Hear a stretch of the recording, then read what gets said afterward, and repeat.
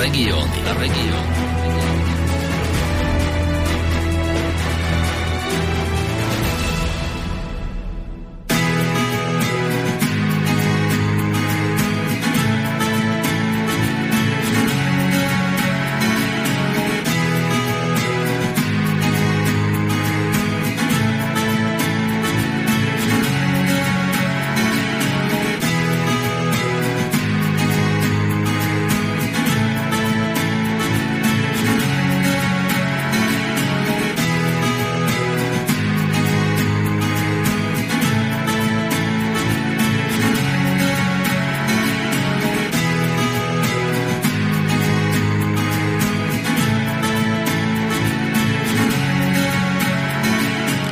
No, chvíľku strpenia ešte. Niekto tu mešká. Dochvíľnosť. Ach, tá dochvíľnosť. No dobre. Takže je štvrtok, druhý v poradí, no a na Slobodnom vysielači ako každý druhý štvrtok poradí vaše regióny. To no, mám ťa tam na tom druhom konci? Áno, pozdravujem všetkých účastníkov. Viem, koľko ich tam máš, ale počul som, že iba Robo je tam, Katka meška. Katke to meška dneska, no? Jasné, tu som.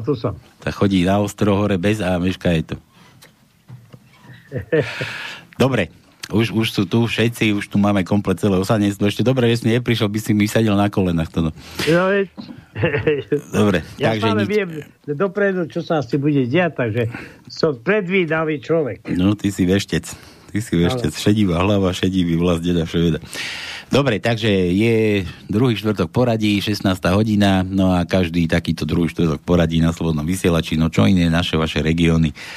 Ja tu dnes mám protagonistov, alebo neviem, ako vy ste členovia, normálne sa voláte, Robo? Vy ste členovia, či ste akože kandidáti, alebo čo? My sme ľudia slovenských ľudí. Slovenských ľudí, tu mám Slovenské hnutie obrody, zase opäť celú ekipu. Nemáme tu už ani sa kde dýchať, otvorím okno za chvíľku. No a vítam tu, ideme radom, ja neviem teraz ako zoberiem. Takže ideme zase od ženy. Na teba kašľa, ty si predseda, ty si chlap, ty zneseš. Ja máme tu Katku Bokovú. Katka, vítaj opäť u nás. Ďakujem pekne za pozvanie, prajem všetkým krásny štvrtok. Potom tu vítam nie teba, potom máš, ty si radový člen, takže predsedu Róba ŠVECa. Ďakujem za pozvanie, pekný deň. Slovenské hnutie obrody, ja teba ani nepoznám, tak teba ani nebudem predstaviť, ty sa predstav sám, ty si kto? Ahoj, ja som Tono Ančíc. Ak by som mohol, tak my sme aj informovali poslucháčov, že dnes predstavíme nášho ďalšieho človeka, to človeka na otázky podnikateľské, a tým človekom je práve Anton Ančic. Takže dnes má premiéru v médiách. Tono Ančic, premiéra. Počúvaj, ty z Trenčína pochádzaš, či odkiaľ si? Hej, tam je rodina. A to je ten Ančic, čo hral za jednotu. To je tvoj, čo to je? Jasné, striko, si pamätám, ešte som na základnú chodil, Ančic hrával. To bola hviezda fotbalová. Takže takto je, to máte. Dobre, takže Slovenské hnutie obrody opäť u nás v regiónoch. Kto máte niekto nejaké otázky, tak pokiaľ sa chcete opýtať, čo si k veci, tak môžete telefonovať a tie sa môžete stať spravodajcami dnešných regiónov. Dobre, úvod máme nádherne za sebou. Tak čo nové na Slovensku? Robo, poď začni ty. Čo nové? Čo sa to tu deje na tom Slovensku? Kedy bude už to dno? Budeme tápať nohami pod neže a už hlbšie sa neprepadneme do tej žumpy. Poviem úprimne, že čím viac chodíme po Slovensku, tým viac sa sám seba pýtam, že čo sa všetko ešte musí udiať, aby väčšina Slovákov konečne pochopila úplne základné súvislosti a to, čo sa deje okolo nás. Je mi z toho smutno, ako sa väčšina ľudí stavia k veciam verejným, ale aj napriek tomu chodíme po Slovensku, diskutujeme s ľuďmi. Z pohľadu slovenského hnutia obrody fajn, ako ľudia nám chodia na diskusie, v priemere nám každé 2 týždne na diskusiu príde okolo 100 ľudí, niekedy plus, niekedy minus, väčšinou to je plus. Takže v pohode diskusie sú fajnové. Naposledy tu bola diskusia v meste pod Zoborom, predtým Senec Malacký veľmi prekvapili príjemne. Pred nami je Martin, o tom bude hovoriť Katka Boková, veľká akcia. Po roku v Martine niekomu vyrazí v Martine, ale aj na Slovensku dekel. To je super, to nás teší. Takže z pohľadu SH je to dobre nakopnuté, ale ak to beriem z tej spoločenskej roviny, tak naozaj otázka je, čo sa musí udiať, aby väčšina ľudí na Slovensku precitla. Taká rečnícka otázka. A ja som sa to teba pýtal, tak prečo ty kladieš rečnícku otázku? Lebo neviem na ňu odpovedať momentálne, naozaj neviem, pretože to, čo sa deje naozaj, to už ani nie je, že suterén, to už je stoka spoločenského politického diania. Novinára odsúdia za to, že v článku cituje výroky Štúrovcov, za to je právoplatne odsúdený. Sulík sa nám vyhráža, že nebude plyn, pričom Putin povedal, že nie je problém, do Európy pošle toľko plynu, koľko budeme chcieť. Cigániková bojuje okrem iného za to, aby mali väčšiu slobodu opichaní, na tých neopichaných zvysoka kašle. Sulík nám odporúča, aby sme prekonali stav, že budeme platiť viac za energie tým, aby sme si odmontovali žiarovky v bytoch, tak ako kam musí Slovensko klesnúť, aby väčšina Slovákov vyšla do ulic a postavila sa na odpor. Dobre, vy chodíte po tých vašich, už si mi povedal, že to nie sú protesty, čo to sú? Diskusie. Po tých vašich diskusiách a čo takto ľudia na to hovoria? Už sa vôbec trošku spamätali, alebo nespamätali, alebo stále sú takí No, nechcem byť sprostý. Ja. Keď to porovnám pár mesiacov dozadu, tak chodí nám čím ďalej tým viac ľudí na tie diskusie. Malacký, Senec boli veľmi živé, čo mňa veľmi teší. V Malackách a v Senci to boli prvé 2 okresné mestá, kde prišli účastníci diskusie a Katke Bokovej priniesli kyticu kvetov, čo mňa veľmi príjemne prekvapilo. Čiže je to taká fajn spätná odozva, že to, čo robíme dobre. Čiže tak, ako som povedal, z tohto pohľadu je to fajn. Ľudia diskutujú, majú rôzne názory. Pre niekoho sme príliš radikálni, pre niekoho sme zase málo radikálni. Ja si myslím, že sme tak akurát. Menujeme veci pravými menami, prezentujeme naše originálne riešenia, nápady. Takže ako z nášho pohľadu slovenského hnutia obrody je to fajn. Len hovorím na to, aby sa veci pohli na Slovensku vo väčšej miere, potrebujeme dostať na námestia a do ulic o mnoho viac ľudí. A preto tá rečnícka otázka, ktorú zopakujem, otázka znie, ako hlboko sa musí ešte prepadnúť Slovensko, aby ľudia vyšli do tých ulic. My to tu rozoberali už niekoľkokrát, že ty si teraz hovoril, že viac a viac ľudí do ulic, ale sme sa tak o tom rozprávali, že či násilie, nenásilie, alebo akým spôsobom to chceš akože zhodiť tú vládu. To nie je len tak. Dnes máme 28.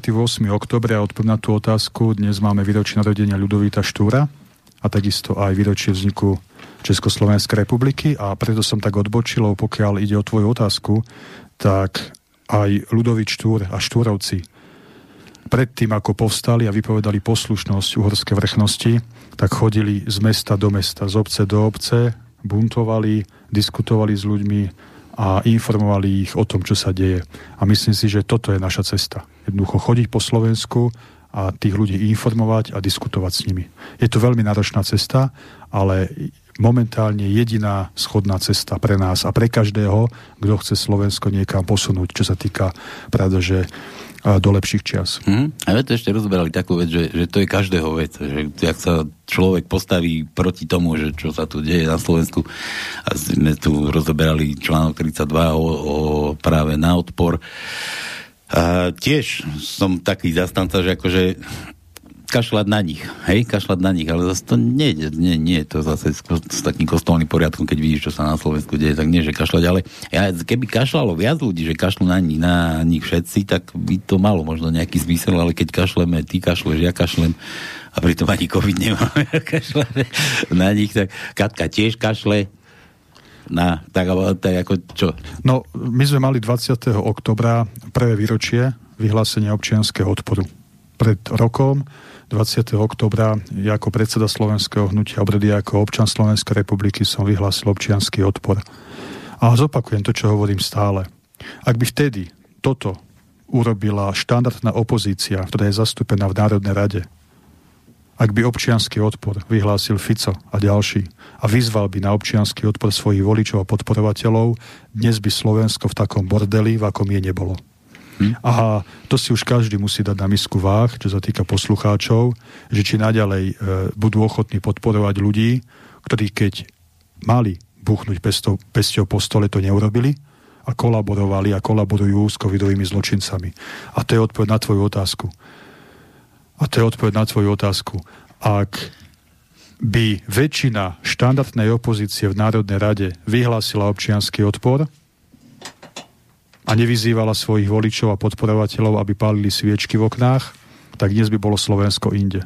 A možno by už aj tí covidoví zločinci stáli pred obnovenými vojenskými súdmi. Tak to aj vy teda vyzývate k odporu, keď máte tie diskusie. Áno, pravdaže.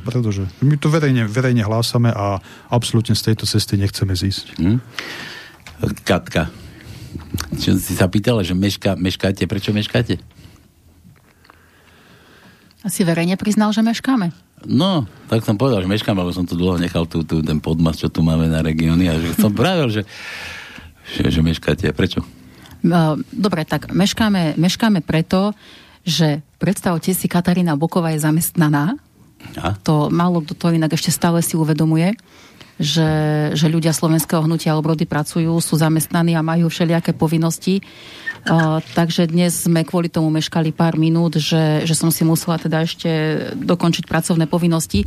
Ale v podstate tento život v behu a vo švungu vystihuje ten životný štýl, ktorý asi väčšina ľudí slovenského hnutia obrody aplikuje a prežíva, pretože všetko to, čo robíme v rámci SHO, robíme vo svojom voľnom čase, ak to môžem tak nazvať, lebo sme naozaj pracovne vyťažení, rodine vyťažení, čiže my toto nerobíme ako takú zábavku, pretože sa nudíme, ale pretože naozaj chceme nastoliť nejakú zmenu.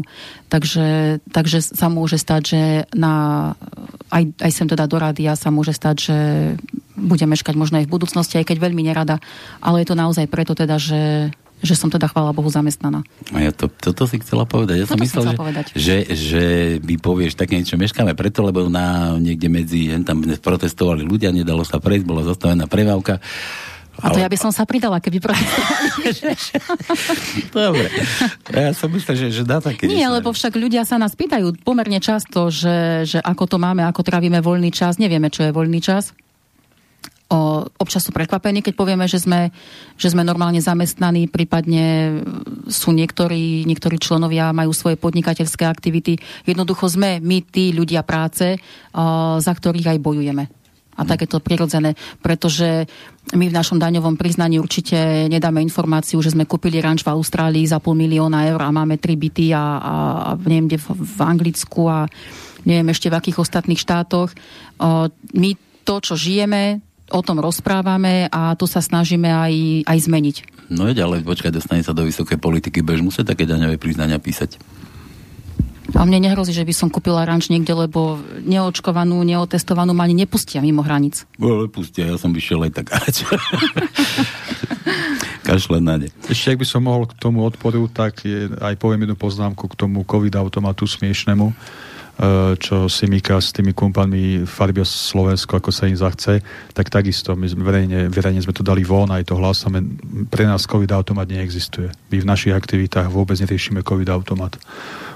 Ja priznám sa aj neviem, v akej farbe je momentálne nejaký okres na Slovensku, ani to neriešim v osobnom pracovnom živote, ani pokiaľ ide o aktivity SHO, čiže my budeme naozaj makať, šlapať ďalej a každé 2 týždne budeme v nejakom inom meste.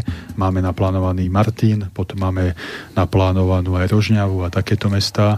Takže naozaj pôjdeme aj na východné Slovensko bez ohľadu na to, aké farbičky Mikas použije. A to sme tu už brali, že tie farbičky sú také, a z toho bude raz prúser, kamarát, lebo sú čierne okresy a to bude taký rasizmus. Počkaj. Ja som už dávno hovoril, dajte modrý, bledomodrý a tak až do bleda nebyčkovo. Ale viete, však Lengvarsky sám povedal, že tento COVID-automat má iba taký odporúčací charakter a pán Jarčuška je toho dôkazom. Áno, on odporúčal, on bol tancovať niekde, som vedel, aj sa tam vykrúcal, však mu vialo tých pár vlasov. Ale je pekné od neho, že sa sám udal v úvodzovkách hygienikom, tak to už len taká čerešnička na torte tej celej absurdity tohto celého, že pán Jarčuška sa sám udal hygienikom. Čo ako nechápem, ako sa mohol sám udať, keď celé Slovensko videlo tancovať a následne sa sám udal. A tak to je také komické. No ale dobre, dajme tomu, že sa udal. No to keď niekoho usvedčíš, tak to potom tak vyzerá, no. Dobre, tak, ideme toť na Tóna. Tóno, ako? No, ja by som položil... Počkaj, ja tu mám druhého Tóna, ty sa do toho nemiešaj teraz. Daj to, aha, pardon. Niekomu tu zvoní telefon. Tak toto na tebe zase vyzvania telefon. Nie mne, tak kde si, čo si? Čo to tu zvoní furt? Nie, nič nezvoní. No dobre. Ešte, ak môžem predtým, ako Anton Ančic, náš Tono Ančic si vezme slovo, tak by som povedal iba pár myšlienok. Veľa ľudí hovorí, že čo chce slovenské hnutie obrody robiť v politike, však nemá ľudí na takú oblasť, nemá odborníkov, špecialistov. To, že tu dnes sedí po mojej pravici Tono Ančic, je jasný dôkaz toho, že máme ľudí a tak, ako sme slúbili, budeme ich postupne predstavovať na jednotlivé oblasti života a som veľmi rád, že po mojej pravici sedí člen slovenského hnutia obrody Anton Ančic, ktorý je náš človek na otázky podnikateľské a myslím si, že je to fundovaný mladý muž, ktorý má čo povedať, pokiaľ ide o podnikanie na Slovensku. Takže týmto, ak by som mu odovzdal slovo. Tak, poď to no. Ďakujem. V prvom rade ja by som nechcel obrácať tú tému stále len na to jedno, čo nás tu trápi najviac, ale hlavne by som chcel poukázať aj na to, čo je v pozadí a v pozadí je toho veľmi veľa, lebo dobrý kúzelník robí to, že vás zabaví a v pozadí si robí svoje triky. A takto je to aj s tou našou cházkou pri moci, ktorá nám pomaly rozpreda celý štát. My sme to pomenovali, že ČVARGA. No, ČVARGA, tak rozumieme si. No, že my si rozumieme. Je to o tom, že napríklad dneska som mal rozhovor s pani pekárkou, ktorá predáva rožky, ktorí robia už len na 4 hodiny denne, pretože ľudia im nechodia nakupovať. Tak dobrá správa, rožok obyčajný pôjde na 15 centov. Hej. Výborná správa je, že chleba sa už neudrží ten najlacnejší pod eurom. Toto bude asi to, čo prinúti tých ľudí porozmýšľať trošku nad tým, že čo sa to deje a čo to robíme. A ako na to odstránenie. No, on sa to všetko zviezlo iba, že na plyn a na elektriku a na energie, ale nikto s tým nerátal, alebo málo ľudí si vie predstaviť, že keď ti zdvihnú elektriku, treba tak budeš mať to bude benzín hore, všetko pôjde hore a čo. A bude to trápiť ľudí. Myslíš? Či až keď budú zase drhnúť nosami po zemi, že už nemáme ani za čo si kúpiť. Toto bude ten moment, si myslím, kedy naozaj sa začnú ľudia obzerať, pretože kým to nejde z ich peňaženky vlastnej, tak ich netrápi, kto čo robí naokolo. Proste tá apatia voči tomu, nech sa tam hádajú, však keď sa ľudia nestarajú o politikov, oni sa postarajú sami o seba veľmi dobre. Takže nám prihodia na deti 38 centov, na budúcoročné zvýšenie prídavkov, oni majú rozmrazené zvyšovanie platov, čo už ide do desiatok až stovák eur. Takže oni to prekonajú, ale tí bežní ľudia asi nie, no a hlavne tí podnikatelia, ktorí sa snažia roky budovať svoj biznis a roky tomu venovali veľa času, veľa dovoleniek, veľa prebdených nocí a veľa rozmýšľania, ako to dofinancovať, ako spraviť, aj aby rodina bola spokojná, aj aby podnik rastol, tak títo podnikatelia sú dneska naozaj veľmi, veľmi valcovaní, utlačaní a tí nám pomaly zomierajú. Je to taká stredná vrstva, ktorá naozaj zaniká. Dobre, ale ono potom zase na druhej strane ono to potom bude možno k niečomu dobré, keď už ľudia budú nemať si za čo kúpiť, nebudú mať čo žuť. Zase som bol skoro hnusný, žuť nebudú mať čo. Po niektorých už nebudú mať ničím, ale to bude voda na váš mlyn, Robo, nie? Že bude viac ľudí v uliciach, bude nahnevaných, všetci budú. Ak to tak bude, mne bude ľúto to, že Slovákov do ulic vyžene až to, keď nebudú mať čo a čím jesť. Ako si to ty povedal, celkom vtipne.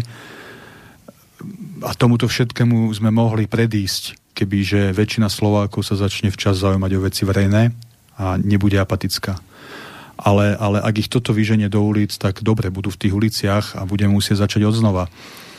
Ale keď to naozaj má byť tak, že nebudú mať čo a čím jesť, tak budú v tých uliciach, no ale naozaj bude smutné, že až táto situácia ich tomu dotlačí. A bude to viesť až nejakej tej občianskej vojne, a to som niekde zachytil, že či to nie je takýto úmysel toho všetkého.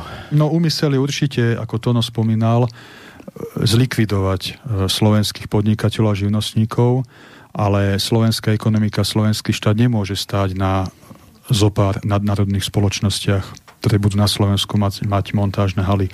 Chrbtovou kosťou slovenskej ekonomiky musia byť malí a strední podnikatelia a živnostníci. Na to musí stať naša ekonomika.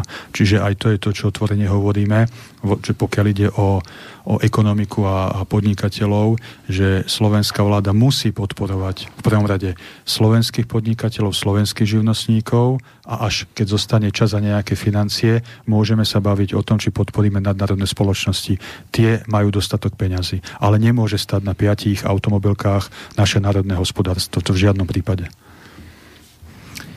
Ja, ak do toho môžem trochu vstúpiť, keď pán predseda hovorí o tých drobných živnostníkoch a stredných podnikateľoch, tak preniklo na verejnosť, že budúci týždeň, teda najmä v tých čiernych okresoch, sa chystá taká razia z RUVZ aj spolu s policajtami, kde budú kontrolovať všetky prevádzky, ktoré sú združené vo voľnej zóne. Takže toto je to, čo robí tá naša vláda. No dobre, no. Aby sa na to nezabudlo, lebo však to poteší. Inak zase medzi policajtami sú 2 druhy tých ľudí tiež, akože sú takí, čo to žerú, alebo možno to robia z vlastnej iniciatívy, neviem, alebo majú si posilňujú svoje ega. Ale sú aj takí, ktorí proste tomu neveria a tiež sa takto správajú a stávajú sa k tejto veci. Čo, Kati? Súhlasím s tým, čo hovoríš, a ja by som veľmi chcela vyzdvihnúť policajtov, ktorí ovládajú medze zákona, v ktorých sa môžu pohybovať, a súvisí to s takou témou, ktorá teraz rezonuje, a liberáli hlavne ju tak hnoja a živia v spoločnosti. Dokonca včera opäť vyšiel článok k situácii takmer 2 mesiace starej. Už sme to tu, myslím, aj spomínali, keď sme v Martine v úvodzovkách vyháňali vakci Zuzku.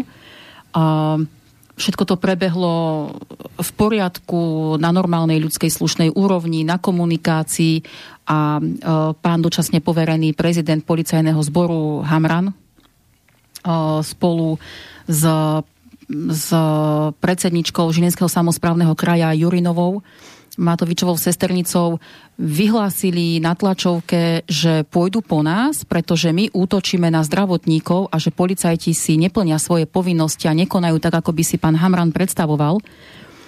Ja som dokonca v tejto veci bola aj vypovedať a rozprávala som sa teda s pár policajtami počas tých našich protestov, kde nás doprevádzajú, a jednoducho tí normálni policajti uznali, nehambili sa a povedali na rovinu, že oni nemali čo viac konať ako to, aby tam teda stáli a dávali pozor, a vyslovene od nich tak nepriamo išla taká požiadavka, ktorú som ja aj adresovala cez video pánovi Hamranovi.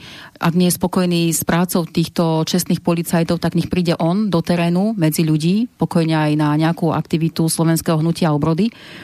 A teda nech nám ukáže, či má gule, a nech nám ukáže, ako by mal na normálnej diskusii, prípadne na normálnom slušnom proteste reagovať taký bežný, štandardný, obyčajný policajt, lebo teda ak to podľa neho títo policajti nerobia dobre, tak on sám na seba si pletie bič.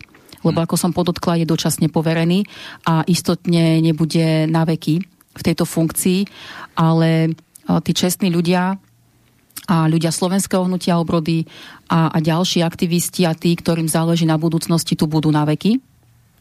Tak to je také varovanie pre neho možno, aby vážil slova, pretože to, že sa teraz vyšvihol niekam hore, neznamená, že tam hore aj zostane.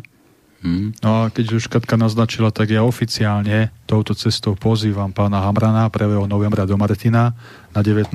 hodinu, môže prísť medzi nás, budú tam stovky ľudí, o tom povie o chvíľku Katka bližšie, o čo pôjde, ale nech príde pán Hamran medzi nás, nech tam príde bez ochránky, my mu neublížime, my sa ho budeme iba pýtať, ak je inteligentný a ak vie na tých tlačovkách krásne hovoriť to všetko naučené, čo sa predtým naučil, tak bude môcť improvizovať na námestí medzi stovkami ľudí. My sa budeme veľmi slušne a jasne pýtať a nech odpovie. Ak má gule, nie len politické, nech príde medzi nás. To je otvorená výzva. Nech nám neposiela výzvy na tlačovkách cez média. Prečo Hamran to je taký potkan, ale prečo furt všetci chcete vidieť jeho gule? Ja som nepovedal, že ich chcem vidieť. Ja som povedal, že ak ich má... Katka nech nám ukáže, že má gule, alebo nech nám ukáže. No Katka je žena, to je iné. Ja som to nepovedal. Dobre. Poďme na tie dvojjazyčné tabule. Decka, ja viem, že budeme volať Pala Poprockého, mi tu už písal, že ho máme spojiť, ale nejaký taký úvod k tomu, alebo že budú internet dopravovať, takže nebudem mať kedy, tak pôjdeme sa za ním pozrieť. Taký nejaký úvodík dáte niekto k tomu, kým ho vytočíme? Môžem dať ja. V podstate Palo Poprocký je náš človek pre otázky etnické a národnostné s dôrazom na slovenský juh. Mladý chalan, ktorý býva v okrese Rimavská Sobota. Už bol niekoľkokrát aj v rádiu Slobodný vysielač, takže poslucháči si určite pamätajú. Veľmi inteligentný, rozladený mladý muž. Má tú problematiku nielenže naštudovanú, ale každý deň tým žije. No a pred pár týždňami presne na tomto mieste v štúdiu Rádia Slobodný vysielač hovoril o tom, čo sa pravdepodobne chystá, čo chce ten poslanec za Olano, meno teda si nespomeniem, pretlačiť, akú novelizáciu zákona. A tá novelizácia zákona mala byť o tom, že smerníky v obciach, ktoré vyznačujú smer k nejakému cieľu, tak okrem štátneho jazyka budú môcť byť aj v jazyku národnostnej menšiny. Tak tomuto sa venuje Palo Poprocký. Tomuto sa venuje Palo Poprocký, čiže on k tomu povie o mnoho viac, ale dopoviem, a dnes je to už skutočnosť, pretože už tá novelizácia bola schválená a otázka je opäť, kde to iba celé skončí. Ja už mám Palina na linke. Pali, se vás? Zdravím vás, pozdravím všetkých do vysielača na celé Slovensko. Počul si, čo tu tvoj predseda teraz porozprával? Poď k tomu trošku bližšie. Ty sa tomu venuješ, tejto problematike, ja neviem, ty žiješ niekde na juhu Slovenska, niekde v Krtiši, či kde si to, v Rimavskej Sobote, či neviem? Od 7 kilometrov od Čafárikova pri slovensko-maďarských hraniciach. No a ako to tam vyzerá? Už to tam kopú tie jamy, alebo čo tam robia? Ono prebieha momentálne taký pekný tunel ministerstva dopravy pravdepodobne, ktorý bol už naplánovaný pravdepodobne, to ešte všetko zisťujeme už počas poslednej Ficovej vlády a ten tunel spočíva v tom, že sa mení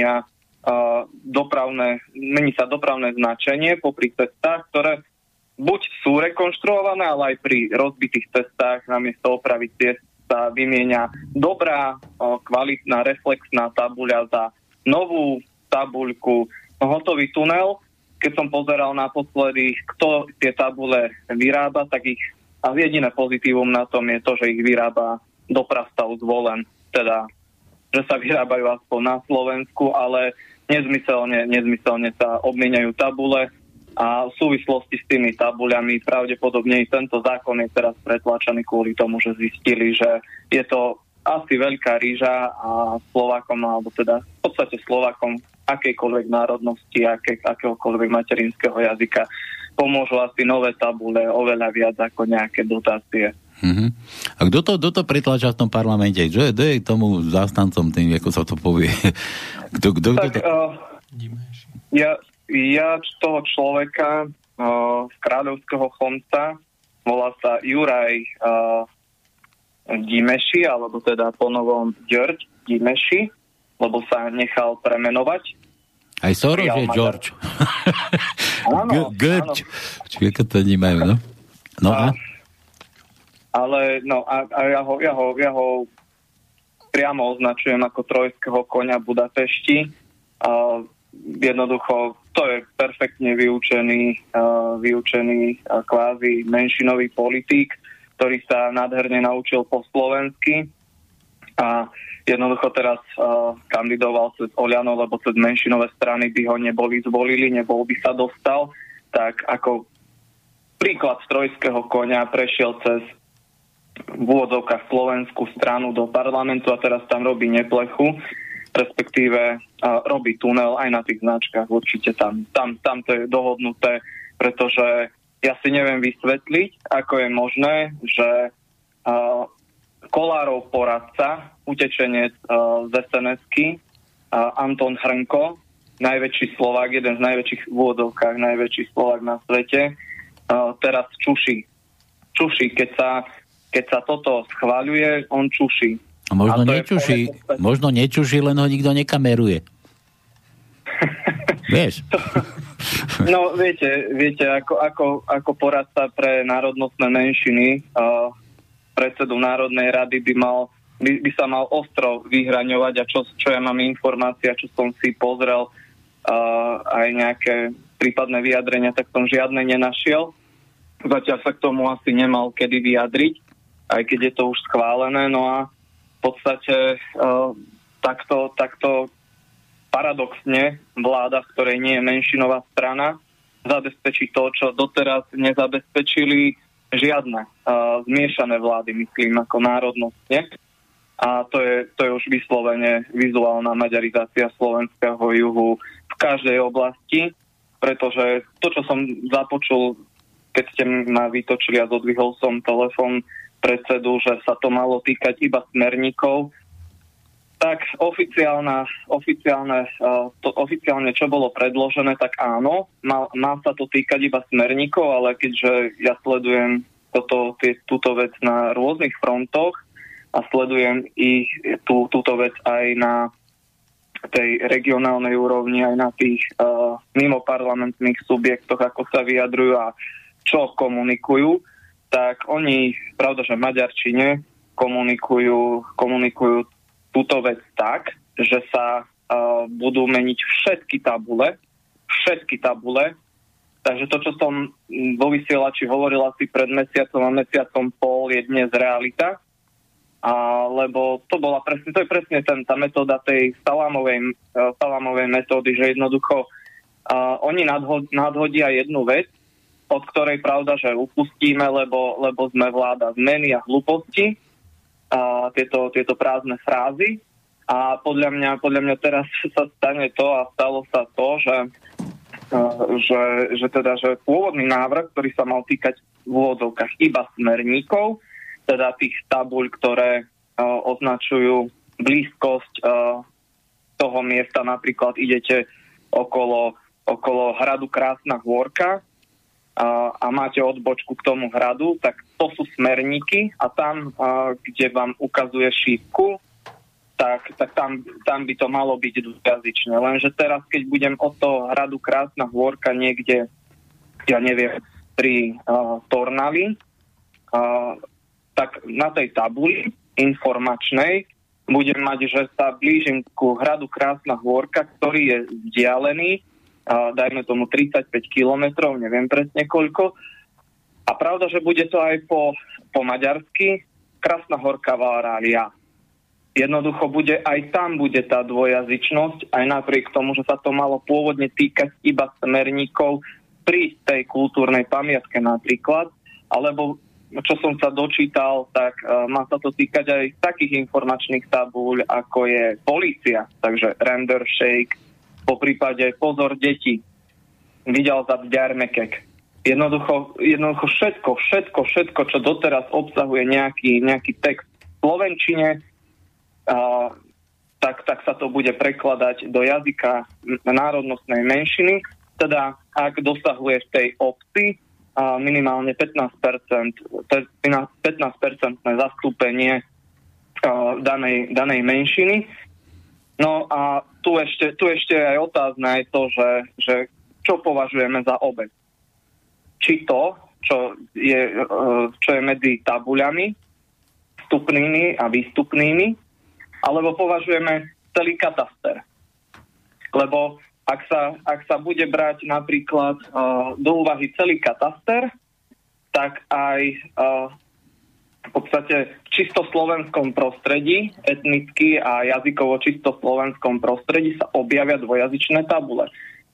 Napríklad v okrese Revúca, nedaleko ktorého bývam, sú také obce, ktoré majú kataster, v podstate do ktorého patria aj Lazy a má obrovský kataster tá obec.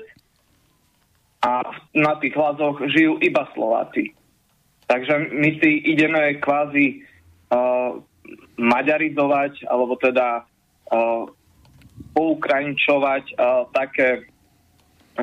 také obydlia, kde tieto menšiny nežijú.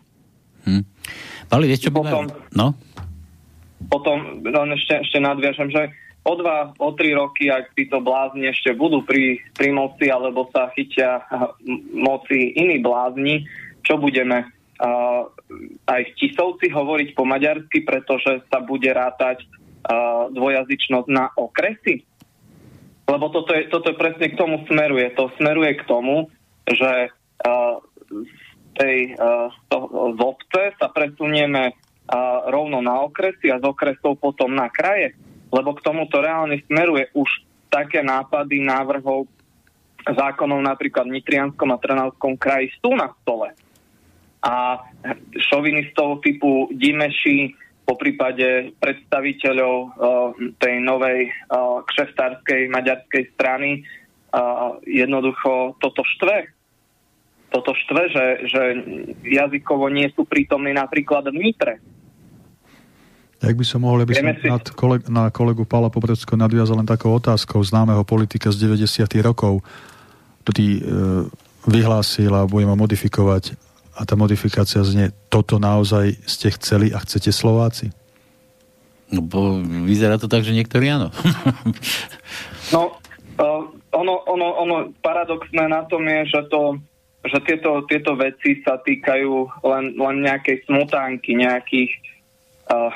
nejakých ideológov, pretože bežní ľudia jednoducho, a to je jedno akej národnosti, 90% obyvateľov Slovenskej republiky má vyslovene existenčné problémy a posledné, čo máme teraz riešiť, sú nejaké tabule a preto hovorím, že nič iné za týmto nevidím, len v prvom rade obrovský biznis, lebo jednoducho tých tabúľ cestných je dosť a keď sa len vymieňať budú a nebudú sa osádzať nové, tak to bude pekná rýža pre niekoho.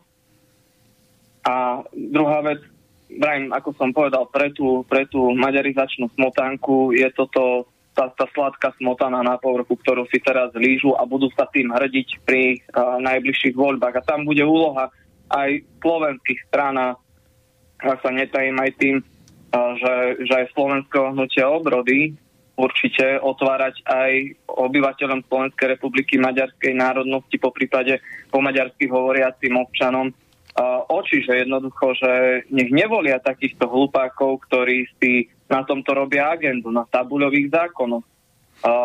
A tu ešte podotknem, že že toto rieši kvázi slovenská strana alebo kvázi slovenská vláda, značí len o tom, že oni vedia, že strátili teraz veľmi veľa sympatizantov, tak lovia v tých kvázi maďarských vodách. No a to je aj dobrý signál. A ďalší dobrý signál je aj ten, že veľmi veľa občanov Slovenskej republiky maďarskej národnosti sa stotožňuje s názormi Slovenského hnutia obrody, pretože máme pravdu. Jednoducho ľudí toto netrápia ich tabule, ale trápi ich to, čo budú zajtra jesť a z čoho zaplatia elektrínu na jar, keď bude 30%, 40% drahšie ako je dnes. Toto trápi tých ľudí a nie nejaké hlúpe tabule. No evidentne ich to ešte netrápi, to ešte len príde, počkaj na budúci rok. Zatiaľ sa toho len obávajú, ale trápi ich to, reálne ich to trápi, ako to trápi vás, Bystričanov, tak to trápi aj nás. Takže to je asi k tomu toľko k tej závažnosti. Ja som si aj napísal pár poznámok k tomuto, a ešte podotknem, že je dosť smutné, že tá najväčšia opozícia na svete, ktorú máme dnes v parlamente, ani len nesekla.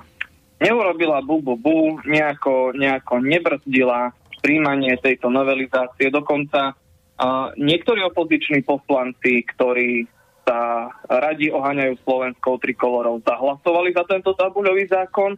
Nech sa páči, je verejne dostupný zoznam tých, ktorí zahlasovali za.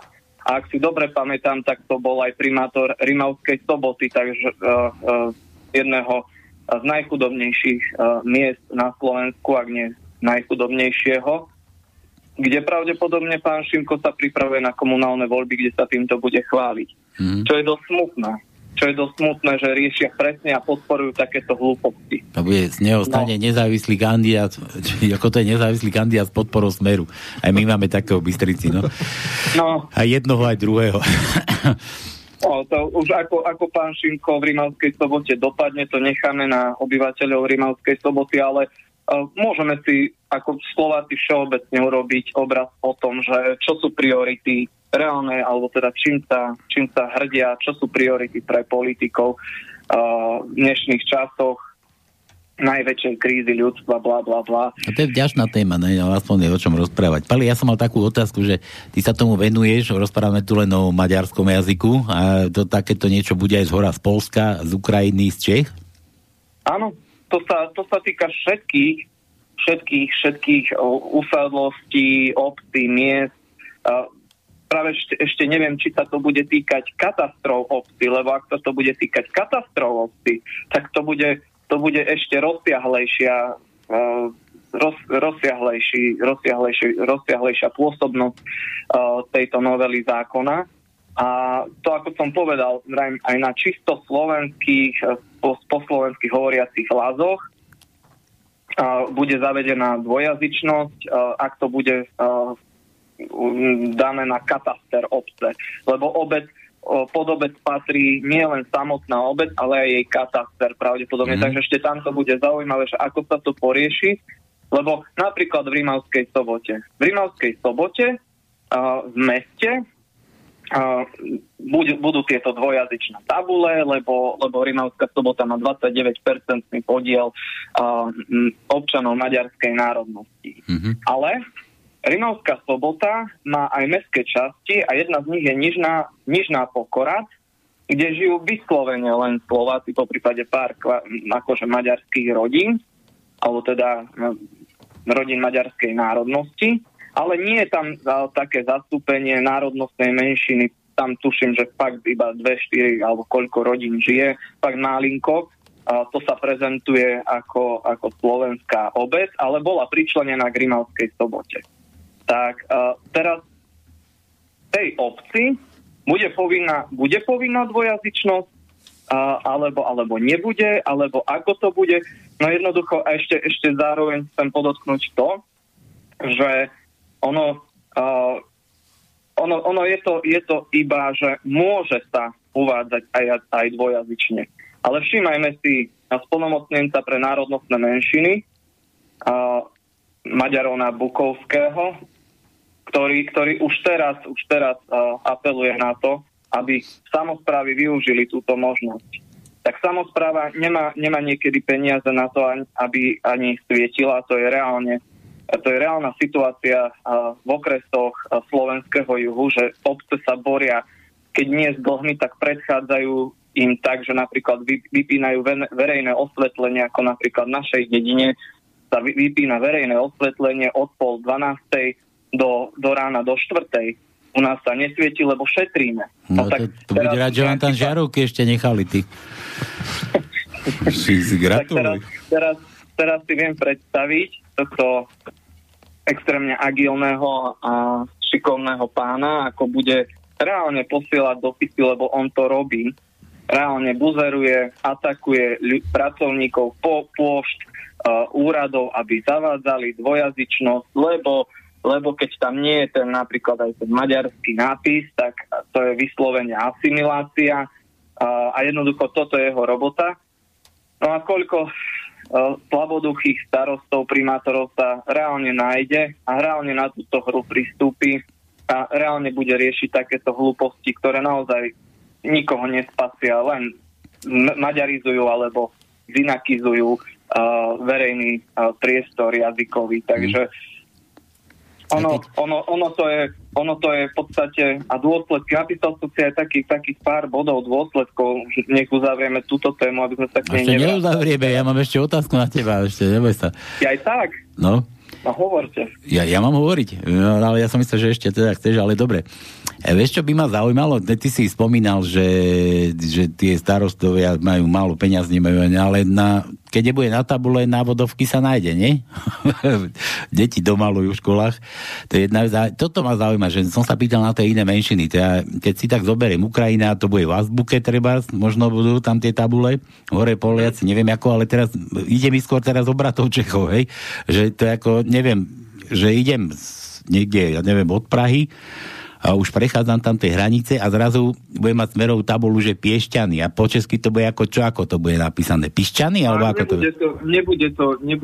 nebude to vyslovene prekladané, pretože v Piešťanoch nežije Česká, taká nemá tam, ak aj žijú nejakí Česi v Piešťanoch, tak určite nemajú 15% zastúpenie. Ono sa to odvíja od toho, či obec a jej obyvatelia sú aspoň 15%. Dobre, ale ja netvrdím, že to musí byť v tých Pišťanoch, ale že prejdem len cez hranicu a tam bude taká obec, ktorý po česky ako ešte meluje, však oni tam češtinu ešte majú, sú tam ako českej národnosti.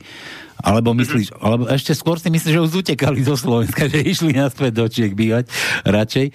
Ale že či tam bude hneď za hranicou, že Pišťany, vieš, a to isté by ma zaujímalo, že či to len Maďari majú iné názvy, že Rimba, Sombat, nie, tam je. Takto. Veľa som toho nerozumel, viem, na čo mierite, lebo nejakým máme nastavený zvuk. Ono to bude presne takto, že ak bude ten, kto prechádza cez hranice, prechádza napríklad cez Šahy. No, tak tam máte smerník na Zvolen. No. Tak tam bude aj Zvolen uvedený po maďarsky. A to sa ako povie? Žojom. Hej, takéto veci. Áno, a v podstate ono bude aj Besterce-Báňa, bude aj Žolna, Žilina. Jednoducho ono bude možnosť uvádzať tieto nápisy aj v jazyku národnostnej menšiny. To znamená, že v podstate naozaj to, čo som hovoril pred mesiacom a pol, keď som sa naposledy zapojil do diskusie vo vysielači u vás, tak na toto som apeloval, že cestou z Rimavskej Soboty na Zvolen bude zozvolená aj Žojom. Jednoducho, je to smiešne, lebo vo zvolenie možno je 1-2% obyvateľov maďarskej národnosti, lebo tie pozostatky ešte zostali, alebo niekto si nechal tú národnosť. Ale presne to je tá maďarizácia toho verejného priestoru, pretože zo slovenského Zvolena sa urobí dvojjazyčný Zvolen a ono to postupne pokojne môže nadobnúť taký rozmer, že Zvolen a ja neviem, Rimavská Sobota sú v jednom kraji, no tak v tomto obvode nech je zavedená dvojazyčnosť, lebo tí ľudia pendlujú, napríklad od nás z juhu chodia normálne robiť do Zvolena. Aby trafili. No ale trásia, viete, doteraz trafili, tu nejde, tu viete, akože také odôvodnenie tejto novely zákona, že pre lepšiu orientáciu a lepšie navádzanie. Aby nebudú, aby trafili. No a týmto to reálne prešlo do parlamentu. Toto bolo odôvodnenie, na základe ktorého prijali túto novelu toho zákona. Toto bolo presne tá kvázi výhovorka, vďaka ktorej sa to do parlamentu dostalo. A nikto neprotestoval, všetci boli ticho, či už z opozície, alebo aj z koalície, aj tam sú, mravím, ako som povedal, v úvodzovkách veľkí národniari, hlavne pred voľbami. Takže... Ja by som zareagoval na toho poslanca Šimka, ak si dobre pamätám, veď poslanec Šimko bol zvolený za poslanca za LSNS, za subjekt, ktorý hovorí o sebe, že je neskutočne proslovenský. Ale ja sa tomu aj nečudujem, lebo však ďalší subjekt, ktorý dnes o sebe hovorí, že je proslovenský, a to je Smer sociálna demokracia, tak jeho poslanci hlasovali za novelizáciu zákona o hospodárskej mobilizácii. Čiže ono je to naozaj, že tí, čo sa búchajú do hrude, akí sú jedineční proslovenskí, tak zistíme, že ich poslanci hlasujú za takéto paškvily. To je naozaj opäť na zamyslenie, a aby si ľudia uvedomili, že kto naozaj je proslovenský, kto tak koná každý deň a kto sa do tej polohy iba rozkošne nastavuje vtedy, keď mu to vyhovuje. No.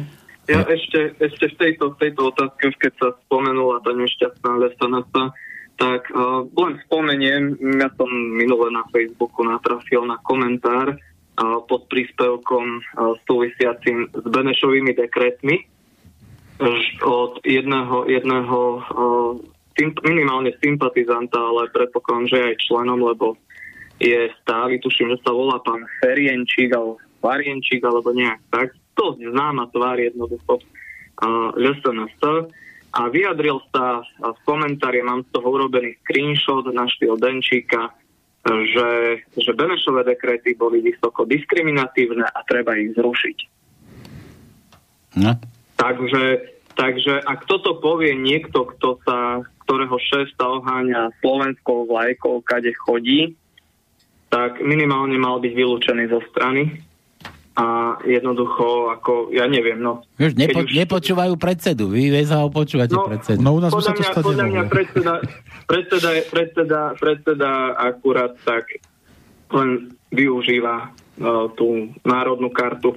Ktorý váš? A je mu úplne jedno nejaké Benešové dekréty. On má svoje problémy na Jakube z Bystrici, takže... Fakt? Dobre. Počuj, ja ešte jedno, čo ma k tomu len napadlo. Ty chceš niečo, lebo ja to len tým chcem ukončiť, ako ja poďakujem Palovi. Tak nikto nič. Takže dávaj pozor na tie tabule. Ja už len... chcel ešte to notu. Poď. Ja som len malú konšpiráciu chcel, že pomsta chutí najlepšie studená a ak si pamätáme, tak kedysi pán Ján Slota vyhlásil, sadneme do tankoch a pôjdeme na Budapešť. No a teraz nám Orbán kupuje zem a označuje si smery, kadiaľ pôjde. Už povedali, že nebude kupovať, že to zrušili. Ale smerníky si označuje, takže budú vedieť, aby vedeli, kam tie maďarské tanky pôjdu na odvetu, takže, ale dúfam, že to bude konšpirácia. Ako ďaleko od reality to nemá, pretože ak si pospájame súvislosti, že Orbán by bol rád za dvojaké občianstvo, alebo teda dvojité občianstvo, tak veľmi ľahko sa môže Maďarsko dostať k zemi, slovenskej zemi cez občanov aj Slovenskej republiky, aj Maďarskej republiky. V Budapešti bude... to je jasné. Áno, a toto je preto sa na to kladie taký dôraz.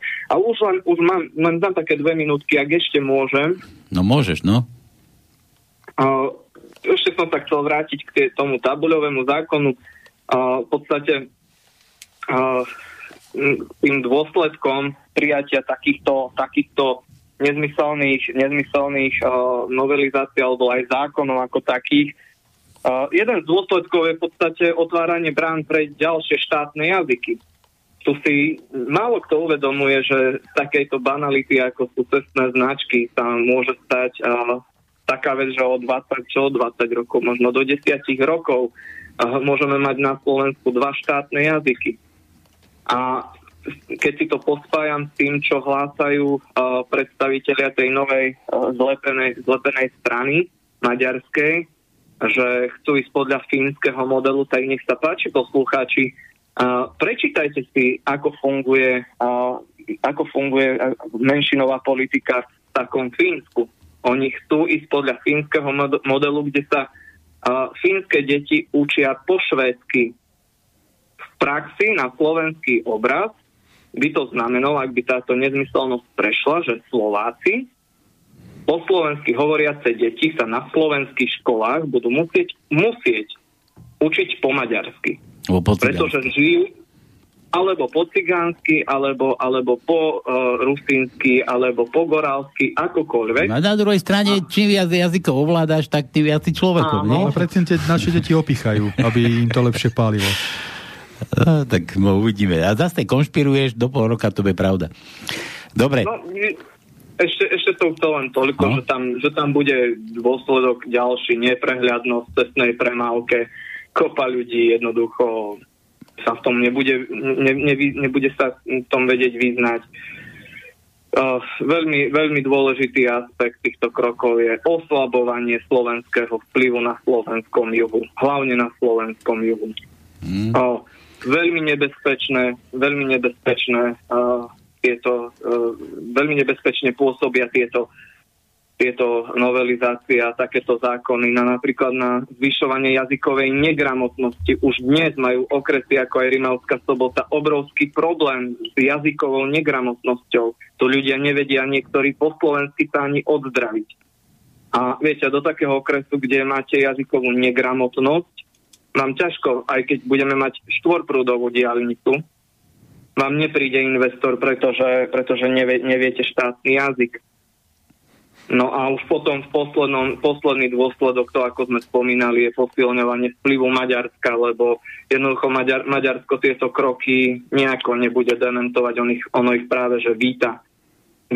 Takže Takže tu tak na takýchto banalitách, na takýchto hlúpostiach sa jednoducho rodí budúcnosť, ktorá nebude priaznivá pre Slovákov. Ak budú voliť a budú podporovať tých, ktorí toto podporujú, už len tým, že sú ticho. Počuj, ale banalita. A tak ono je vďačná téma, vieš, ako zase získajú nejakých voličov. A Tono, ty sa nechceš niečo opýtať? Z Kešic? On zaspal asi. Nezaspal som, tu som vypol mikrofón, aby som nerušil. Ale ja som sa chcel opýtať, chodíte po tých všelijakých akciách, ktoré sú na celom Slovensku. Ja to kvitujem, ale vidím, že vy určite budete mať aj poznatky, ako tie generácie asi pristupujú k novým podmienkam, pretože ja patrím medzi starú generáciu. Ja mám svoje videnie, ja mám svoje poznatky, ktoré už ťažko sa dajú uplatniť v novom živote. Tí mladí, ktorí vy chodíte, sú podľa vás pripravení, nemajú vymyté mozgy? A to môžem potvrdiť, že to má svoje videnie, akože, lebo také dobré riadne okuláre už má hrubé. No, čo? Otázka bola na vás. Na mňa? No možno aj na teba, Pali. Čo hovoríš na mladých? To na koho, lebo vy všetci chodíte medzi mladých, alebo tá stará generácia vymiera. Tá je už, nechcem povedať, nepoužiteľná, veľmi málo použiteľná, ku ktorej patrím aj ja, ale ide teraz o tých mladých ľudí, lebo tí majú vlastne opraty v rukách. Tí by mali zmeniť svet, tí by mali zakročiť, tí by mali sa postaviť na čelo nového obrodného procesu, pretože v každom období v histórii Slovenska boli tzv. Obrodníci, ktorí vlastne ten obrodný proces spustili. Tak ako si povedal, Robert, aj Štúrovci chodili po Slovensku a vlastne snažili sa iniciovať, prebudiť ten slovenský národ. No počkaj, ale Štúrovci chodili nie za mladí na staré kolena, potom až chodili. Ale hej, koľko vás tu nemal koľko. To je jedno, ale bol zarastený bradatý, už vyzeral staro. Hej, ale bol mladý. Dobre, Pali, ja ešte jednu vec som chcel takto od teba, že tu bavíme o tých tabuliach. Ja viem, že už som si to tu veľakrát robil takto srandu, ale prosím ťa potvrď mi to, ty žiješ na tom juhu, tak aj maďarčinu teda ovládaš, hádam si myslím, že demandice po maďarsky. Jaj. tak to je dedinka v Levickom okrese. Ale počkaj, ale po maďarsky ako? Dement, alebo demendy. No, alebo to som chcel počuť, pretože tam to bude najhlavnejšie, čiže keď budú všetci zúfali, tak demandice, že dementi, tam smerovka dementi, tam treba ísť. Dobre, Pali. Len to som chcel, aby si mi ho potvrdil, aby si nevymyslel niekto, že si len vymýšľam. Vyšiel som tade, videl som to na vlastné oči a tiež som sa... No, nejak tak sa to, áno, tak komicky sa to nazýva. Skoro mi cvrklo, dementi. Dobre. Čo, Kati? Nič? Áno? Nie? Pustíme Paliho už? Pali, ďakujeme ti za príspevok. A ja ďakujem za priestor a prajem pekný deň na Slovensko. Sleduj situáciu, potom nám daj zase vedieť, keď bude niečo nového. Určite, ja veľmi rád príjmem pozvanie do vysielača. Pevne verím, že niekedy aj vyčleníme nejakú tú hodinku na túto tému, pretože je veľmi obsiažná. Tých 15 alebo 20 minútach, ktoré som teraz hovoril, sa to nedá obsiahnuť. To má veľmi veľa aspektov táto téma. Treba o nej hovoriť, pretože bude sa, ak sa ešte nedotýka, ale bude sa v najbližších rokoch dotýkať aj severnejšie žijúcich Slovákov a už teraz si musia uvedomovať vážnosť naozaj tejto témy a vážnosť toho, čo sa prijíma, pretože nie je to len o tabuľkách, nie je to len o inom jazyku, ale je to aj, a hlavne je to o Slovensku a o jeho budúcnosti. Dobre, tak sa drž. Čau. Aj vy, majte sa pekne. Počkaj, Kati, ešte dám slovo, ešte Tono dal tú otázku. Čo hovoríš, Robo, na tých mladých? Ako to s tými mladými vyzerá? Ja, čo mám také poznatky, je to virtuálny svet. Nie je to tak.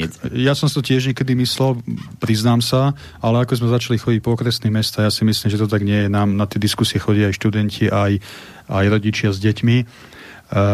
Ja pravda, že nehovorím, že väčšina mladých je mentálne správne nastavená. To nie je ten vplyv liberálnej propagandy, to vymývanie mozgov je obrovské aj na školách, aj cez médiá, ale nemusíme nad slovenskou mládežou lámať palicu, to určite nie. A poviem aj príklad. keď kolega Pavol Poprocký bol na telefóne, tak Pavlo má 26 rokov, mladý chalan. A počuli ste, že to je jeden rozumný mladý muž, ktorý vie povedať 10 súvislých vied, má to hlavu a petu, a takýchto ľudí máme v našom hnutí o mnoho viac, takže keď sa Tono z Košíc pýtal na tých mladých, keď sa s nimi bude pracovať, keď sa bude s nimi diskutovať a budeme im ukazovať, že je to aj iná cesta ako manipulatívna liberálna propaganda, tak ako som povedal, netreba nad nimi lámať palicu. Určite nie. Dobre, ja len ešte skonštatujem, že počas telefonátu s Pavlom Poprockým nám niekto volal, neviem, kto si bol, neviem, či si chcel vstúpiť do vysielania, tak ešte raz, lebo som to nestihol zdvihnúť, som sa chystal a si to zložil. Takže ak máš nejaké otázky, volaj, pýtaj sa. A ešte, ak môžem, by som doplnil Pavla Poprockého. Máme takmer 30 rokov od obnovenia slovenskej štátnosti. Za to obdobie politici neboli schopní spojiť Bratislavu a Košice diaľnicou. A to je výsledok toho, že Slováci do nemoty volia recyklovaných darebákov a politikov. A neskutočná hanba je to, čo sa stalo pred pár dňami, že Orbán sa vytešoval, že spojil dve najväčšie slovenské mesta diaľnicou, ktorá ale vedie cez ich územie, nie cez slovenské. To je neskutočná hanba a ak už toto tiež Slovákom nevadí a tie sa nad tým iba tak pousmejú, že no však a čo s tým, a budú voliť recyklovaných politikov, tak presne toto bude výsledok takejto voľby a takejto podpory. Ale budú mať dvojazyčné tabule, nezabludia. Cez Maďare. Cez Budapešť, na Budapešť. Kati, poď. Či ja sa ťa mám opýtať? Počuj, ty, no... Nemusíš sa ma pýtať, že keď mám toho dosť. Ja viem, že máš toho dosť. Jedine mrzí, že si dostala tú kyticu a to mi pripomína tam tú z toho šukla, tú nánu. No to ti ďakujem pekne. Nie, ale to si pohnojil teraz. Nie, to len to mi tak nenapadlo v prvom momente, ale teraz ma mrzí, že ja som ti nedonesol kyticu. Že to aj mňa mrzí. Kyticu. Jedinú kyticu, komu som tu dal, bola Belousovou a aj tam ju skoro otreskala o hlavu. Dobre, Kati, poď, ideme na to školstvo. Ale tá z toho šúklu, keď dostala kytice, tak boli rovnaké. Ak si niekto všimol, boli rovnako balené, jednoducho to bola objednávka. Ale boli toho plné noviny. Ja som chcel naraziť na to, že o tebe sme sa dozvedeli až od tvojho predsedu, že si dostala kyticu. Takže kto iný mňa môže pozdvihnúť, ak nie predseda? No ľud. Toľko ľudí stojí za tebou. Ja pozerám tie tvoje videá, tie tvoje nebúrické, aké ty tak inak nie, že búriš ľudí, ale pozbudzuješ také motivujem ľudí. Motivačné videá, také motivačné, dobre si mi to dala. Pozdvihujem morálku a sebavedomie. A ty by ti mali ďakovať práve, že... Však práve ty ďakujú a naozaj teda 2-krát som dostala kyticu za každý minú. Čiže to nebola politická objednávka, bolo to milé, spontánne. Už sa poučili. Ale ináč, vieš čo, na margo toho, čo si teraz povedal, že teda už som taká ako známa medzi ľuďmi, tak dnes som jedným očkom skontrolovala Facebook a mám takmer totožný počet sledovateľov na mojom Facebooku ako Jana Cigániková, vážený. Takže ideme... Ale ty chodíš len hore bez a Cigániková. Presne to je to, aký je rozdiel medzi Bokovou a Cigánikovou. Ona chodí dole bez, ja hore bez. Ale chcela som povedať inú veľmi dôležitú vec, čo spomínal aj Páli Poprocký o tom vyučovacom jazyku maďarskom, dajme tomu na školách. Sme veľmi blízko nebezpečenstva, pretože ja mám syna prváčika, a cez ten portál školský, cez EduPage, včera písala pani učiteľka triedna, že teraz po sviatku všetkých svätých, keď sa detičky vrátia do škôl, tak už nebudú dostávať včeličky za to, ako teda sa učia, ako sa pripravujú, ale deti budú už hodnotené známkami a medzi hodnotené predmety u prváčikov patrí aj anglický jazyk. A ja vám poviem, ako to prebieha v praxi. Však maminy, ktoré majú prváčikov alebo mali to poznajú. Deti doteraz za 2 mesiace prebrali asi 5 písmen, ktoré sa učia písať a čítať. Po slovensky. O slovenskom jazyku hovorím. 5 písmen. Skladajú základné slová, ktoré sa musia naučiť po slabikách čítať. A na angličtine, ktorú majú 1-krát do týždňa, dostanú do zošita nalepený lístok so slovnou zásobou, so slovíčkami anglickými, ktoré sú teda písané aj foneticky, to znamená, ako sa vyslovujú. A my ako rodičia sa s nimi máme túto slovnú zásobu drilovať. aby deti vedeli na hodine reagovať, keď im pani učiteľka povie niečo asi po slovensky, aby to vedeli preložiť do angličtiny a toto bude známkované. A to, ak prváci už v tejto dobe vedia čítať všetky písmenká, vedia čítať celé vety, tak ako to klobúk dole, ale jednoducho v prvom roku života na škole sa učiť cudzí jazyk, ktorý je známkovaný, to je absolútny extrém pre mňa. Je to veľmi nebezpečné. A je to vymývanie mozgov detí a príprava na to, že tá angličtina bude všade. Kedysi to bola ruština, teraz je to angličtina a naozaj nie sme ďaleko od pravdy, ak povieme, že to môže byť aj maďarčina. No doplním Katku. Ono to tak aj bude, pretože... Pretože už dnes otvorene hovoria šovinisti, aj politickí, že na slovenskom juhu sa slovenčina bude v školách vyučovať ako cudzí jazyk. A to sme sa kam dostali? To je obrovské nebezpečenstvo, ale je to všetko súčasť toho ich cieľu konečného. Títo liberáli chcú robiť zo Slovenska multikulty kotol vo všetkých oblastiach. Jazykový Babylon, LGBTI propaganda, migranti, naozaj zo Slovenska. Slovensko nemá byť slovenské, Slovensko má byť nejaké európske, svetoobčianske, ale sa bude volať Slovensko. Tak ako dopadlo Nemecko. Nemecko je dnes nemecké iba na papieri. A toto je cieľ. Čiže oni preto aj podporili tí darebáci tento návrh s tými smrníkmi najnovší, lebo to všetko do seba zapadá. Čím viac jazykového Babylonu v tých uliciach, čím viac aby som zostal v medziach slušnosti zvláštnych bytostí, ktoré budú chodiť po uliciach, tým lepšie pre nich. Ale to je cieľ. A toto je to, čo my odmietame a to, čo Katka spomínala, to sa musí zaraziť ako prvé jednoducho. Na slovenských školách slovenčina musí byť dominantná. Neexistuje, aby občan Slovenskej republiky neovládal slovenský jazyk slovom aj písmom, aj o polnoci. A je jedno, či je fialkovo-kakaukový, má dlhé krátke vlasy, alebo čomu a komu sa modlí. Keď je občan Slovenskej republiky, musí ovládať slovenčinu 100%. By to nedopadlo tak, že maďarčina sa bude učiť v angličtine. Rozumieš? Po anglicky. My sa nad tým usmievame, čak odľahčujeme tému, ale naozaj konšpirácie, aj covid pasy boli konšpirácie, aj 4 včeličky proti covidu bola niekedy konšpirácia, dnes je to bežná prax, takže je to taký smiech cez slzy. Ale hovoríme to preto, lebo naozaj Slováci si toto všetko musia uvedomiť, že tu sú obrovské tlaky a ja začínam si naozaj myslieť, pred pár mesiacmi som to myslel, že to je len nejaká konšpirácia na Facebooku, ale naozaj si myslím, že Slováci a Slovensko na mape Európy niekomu veľmi vadia, pretože na takom malom kúsku zeme, ako máme, my máme všetko, okrem mora máme všetko. Máme lesy, máme kvalitnú pôdu, máme vodu a myslím si, že naozaj niekomu vadí to, že Slovensko obývajú Slováci. A už vidím ten taký motivačný slogan, že chcete more? Zoberiem vás do Európskej únie. Máte ovať. Dobre, Kati, poď. Ešte by som sa vrátila späť k tomu školstvu. Nespomenula som to náhodou, školstvo Cigánikovu a ešte dokonca predseda zvláštnej bytosti. To tak pekne mi teraz nahral. Pretože okrem teda toho, že nám hrozí takéto jazykové poškodzovanie a presne tento jazykový Babylon, tak nám ešte hrozí aj to, že zvláštne bytosti budú pobehovať nielen po námestiach počas dúhových pochodov, ale aj počas výchovno-vzdelávacieho procesu, pretože práve liberálka Jana Cigániková je za to, aby sa do škôl dostala sexuálna výchova.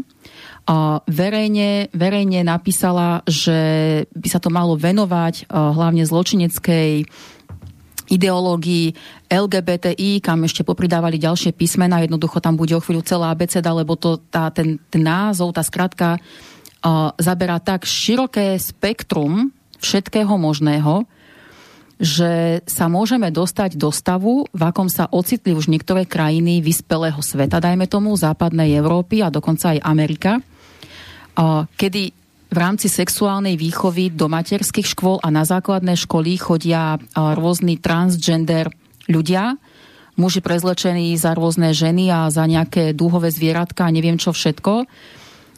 Dokonca sa obnažujú pred deťmi a vykladajú im o tom, že byť minimálne bisexuálny je už takmer nevyhnutnosť. A dokonca teraz, neviem, či to bolo v Nemecku alebo v Amerike, pustili medzi deti cudzích ľudí, ktorí sa s deťmi chodili objímať. Bolo to v rámci nejakého socializačného výchovno-vzdelávacieho procesu alebo niečo.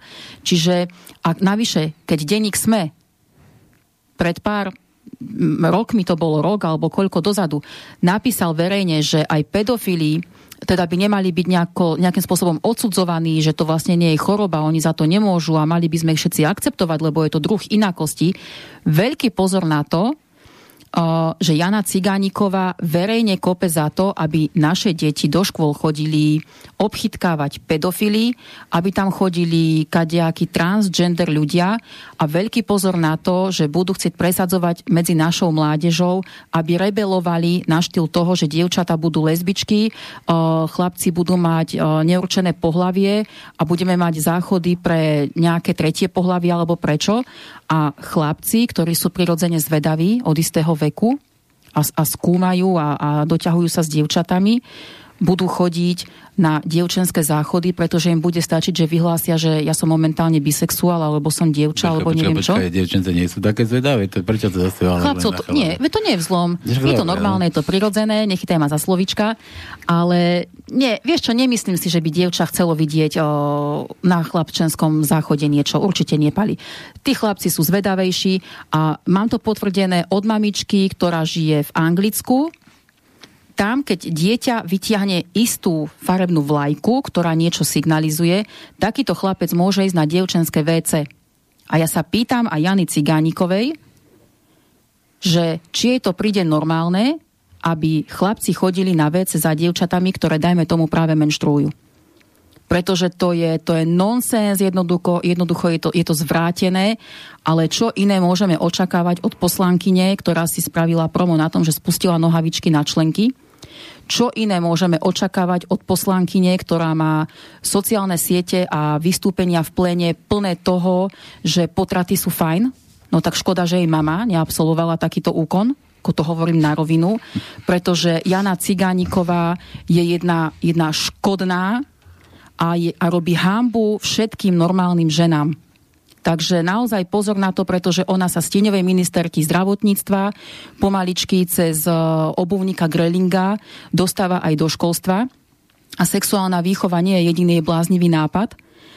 To ona má fakt akože výbuchy normálne v hlave alebo neviem kde, pretože spolu s ďalšími poslankyňami Národnej rady predložili aj návrh zákona, ktorý vstúpi do platnosti od 15. novembra, čiže o 2 týždne. A v tom zákone došlo k úprave, kedy sa nám na školy dostanú zdravotné školské sestry. Budú mať veľké právomoci. Zatiaľ je v tom zákone taká úprava, že takýto úkon bude musieť byť s informovaným súhlasom, a teraz pozor, zákonného zástupcu dieťaťa alebo žiaka, alebo s informovaným súhlasom zástupcu zariadenia. Kto je zástupca zariadenia? Ale čo im bude robiť? A akého zariadenia? Zdravotné sestry alebo nejakí lekári, áno, v rámci právomocí, ktoré spadajú pod istú prevenciu, spadá tam aj očkovanie. Od 15. novembra 2021.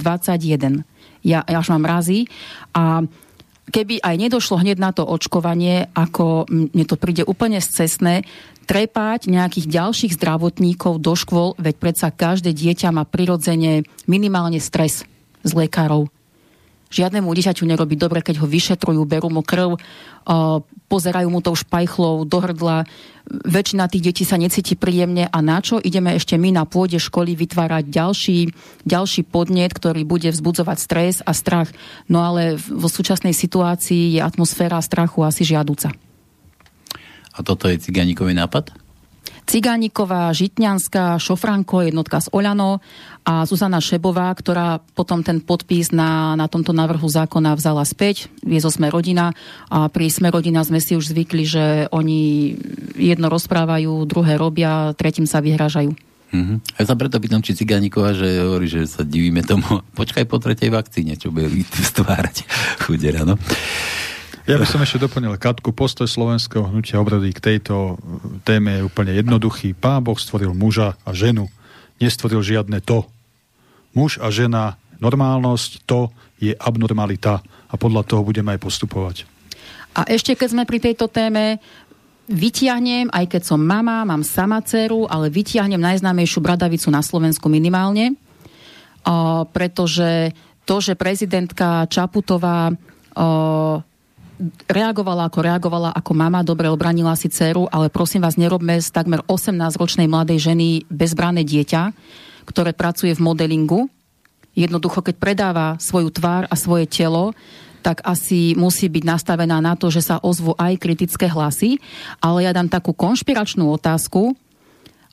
Keď si Ema nechala ostrihať svoje krásne dlhé vlasy a teda vystúpila na molo ako niečo pre mňa, beztvárne, naozaj bezpohlavné, a to nemyslím teda ako urážku, dočkáme sa, že o rok alebo o 2 roky nám médiá podsunú, že z Emy sa stal Emanuel, pretože prezidentka, tak ako robí reklamu v vakcíne, tak pravdepodobne ona ako hlava štátu je tá, ktorá mala zauradovať, aby si Slováci nedovolili povedať vlastný názor, ak dievča vyzerá ako chlapec, to sa nesmie hovoriť, jednoducho je to cez čiaru a poďme teraz umelo vytvárať aféry o tom, či tu máme dievčatá alebo chlapcov, do toho v podstate tá sexuálna výchova od Grelinga a od Cigánikovej je to jedna banda, ruka ruku mije a naozaj opäť pripravujú niečo choré a zvrátené. A ešte aj ja sa vyjadrím k tej kvázi kauze dcery Čaputovej. Zuzana Čaputová je prezidentka štátu, je to ústavný činiteľ. Musí si zvyknúť na to, že médiá a ľudia pôjdu aj po jej rodinných príslušníkoch. To je poprvé. Po druhé, keď som videl jej dceru na tej fotografii, tak áno, videl som chlapca v ženských šatách.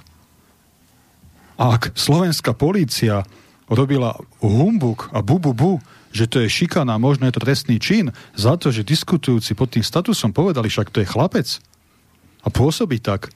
No tak, ja sa pýtam, to slovenská polícia padla na aké dno? To čo rieši? To, že niekto povie, že nejaké dievča na tej fotografii pôsobí ako chlapec v ženských šatách? Áno, ja som to tam tiež videl a verejne to hlásim.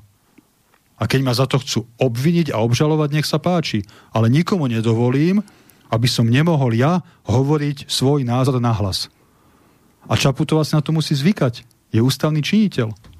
A na druhej strane zase konšpirujete, pretože ja si pamätám, keď sme mali vši, tak nás vždycky ostrihali, či to bol chlapec, dievča. A vždy sme vyzerali ako chalani všetci. Možno, že toto sa stalo v tej rodine. Čo ty môžeš vedieť? No. Inak vieš čo, keď sme hovorili, že ako my označujeme celú tú bandu darebákov, ČVARGA, no. ČVARGA. No. Ja som našla ešte jedno pekné, veľmi ľubozvučné slovičko, aj som ho použila v jednom mojom statuse a je to práve slovičko všívač.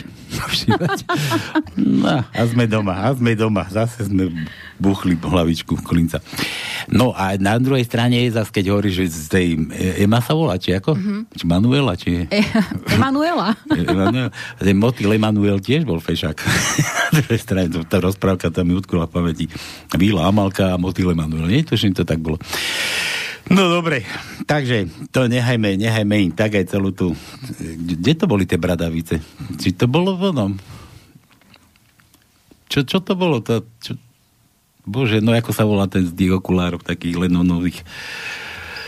Dobre, nespomeniem si, už mám svoj vek. No kde boli tie bradavice? Na Bradavicách ten zámok, nie? Dobre. Niekto mi neporadí, nechajte tak. Harry Potter to bol. Tam boli bradavice. Dobre, spomenul som si, chvála Bohu.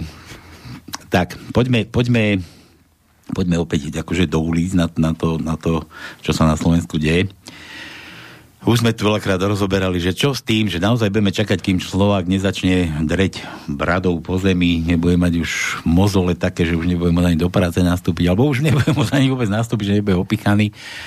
Že čo s tým? Vy chodíte po tom Slovensku, chodíte diskutovať. Aké je také vaše videnie toho, že sa niečo zmení, alebo čo týmto ako myslíte, že vy zmeníte takto, keď chodíte po tom Slovensku a presvedčate ľudí o opaku? No v prvom rade hovoríme ľuďom to, aby nepodporovali recyklovaných darebákov, ktorí prebiehajú od značky ku značke. To je veľmi dôležité. Pretože aj s tou diaľnicou Bratislava Košice som to povedal. Pokiaľ väčšina Slovákov bude stále podporovať recyklovaných politikov, prebehlíkov všelijakých, tak sa nepohneme z miesta. Čiže ľudia si musia konečne vybrať svojich zástupcov, o ktorých sú presvedčení, že to robia úprimne a čestne, tak ako zástupcovia ľudia Slovenského hnutia obrody. To je prvá vec. A ďalšia vec, hovoríme absolútne na rovinu a absolútne presne tak, ako to vieme v podstate skoro len my a tak, ako to prezentujeme aj tu v štúdiu Rádia Slobodný vysielač, že keď je niečo hnedé, tak je hnedé. Keď je niečo zelené, tak je zelené. Hej? Čiže preč s politickou korektnosťou a treba jasne povedať, že Igor Matovič je korupčník a úplatkár. A nie je ústavný činiteľ normálny. Že Boris Kollár je originál mafián z 90. rokov a nie je štandardný predseda Národnej rady Slovenskej republiky. A takto komunikujeme s ľuďmi pravdu. A ak väčšine Slovákom nevadí, že majú bývalého mafiána v čele slovenského parlamentu a že chudák Hurban sa musí v hrobe obracať každý deň 5 krát, tak je to na tých Slovákoch, aby si uvedomili, že keď takýto človek, ktorý má s niekoľkými ženami niekoľko detí, víta na letisku Bratislave, na letisku Milana Rastislava Štefanika pápeža a potom tára niečo do médií, takýto človek, že aké to je úžasné, že pápež prišiel, že to je autorita a posolstvo. Takýto človek, to je komické. A pokiaľ toto nebude väčšine Slovákov vadiť, tak sa budeme točiť stále na mieste. Čiže takto komunikujeme z mesta do mesta, komunikujeme a používame pri tomto povestné slotové 500-kilové kladivo, čo sme vyťahli z garáže, obrazne povedané, z tých 90. rokov a na rovinu hovoríme ľuďom, ako to vidíme.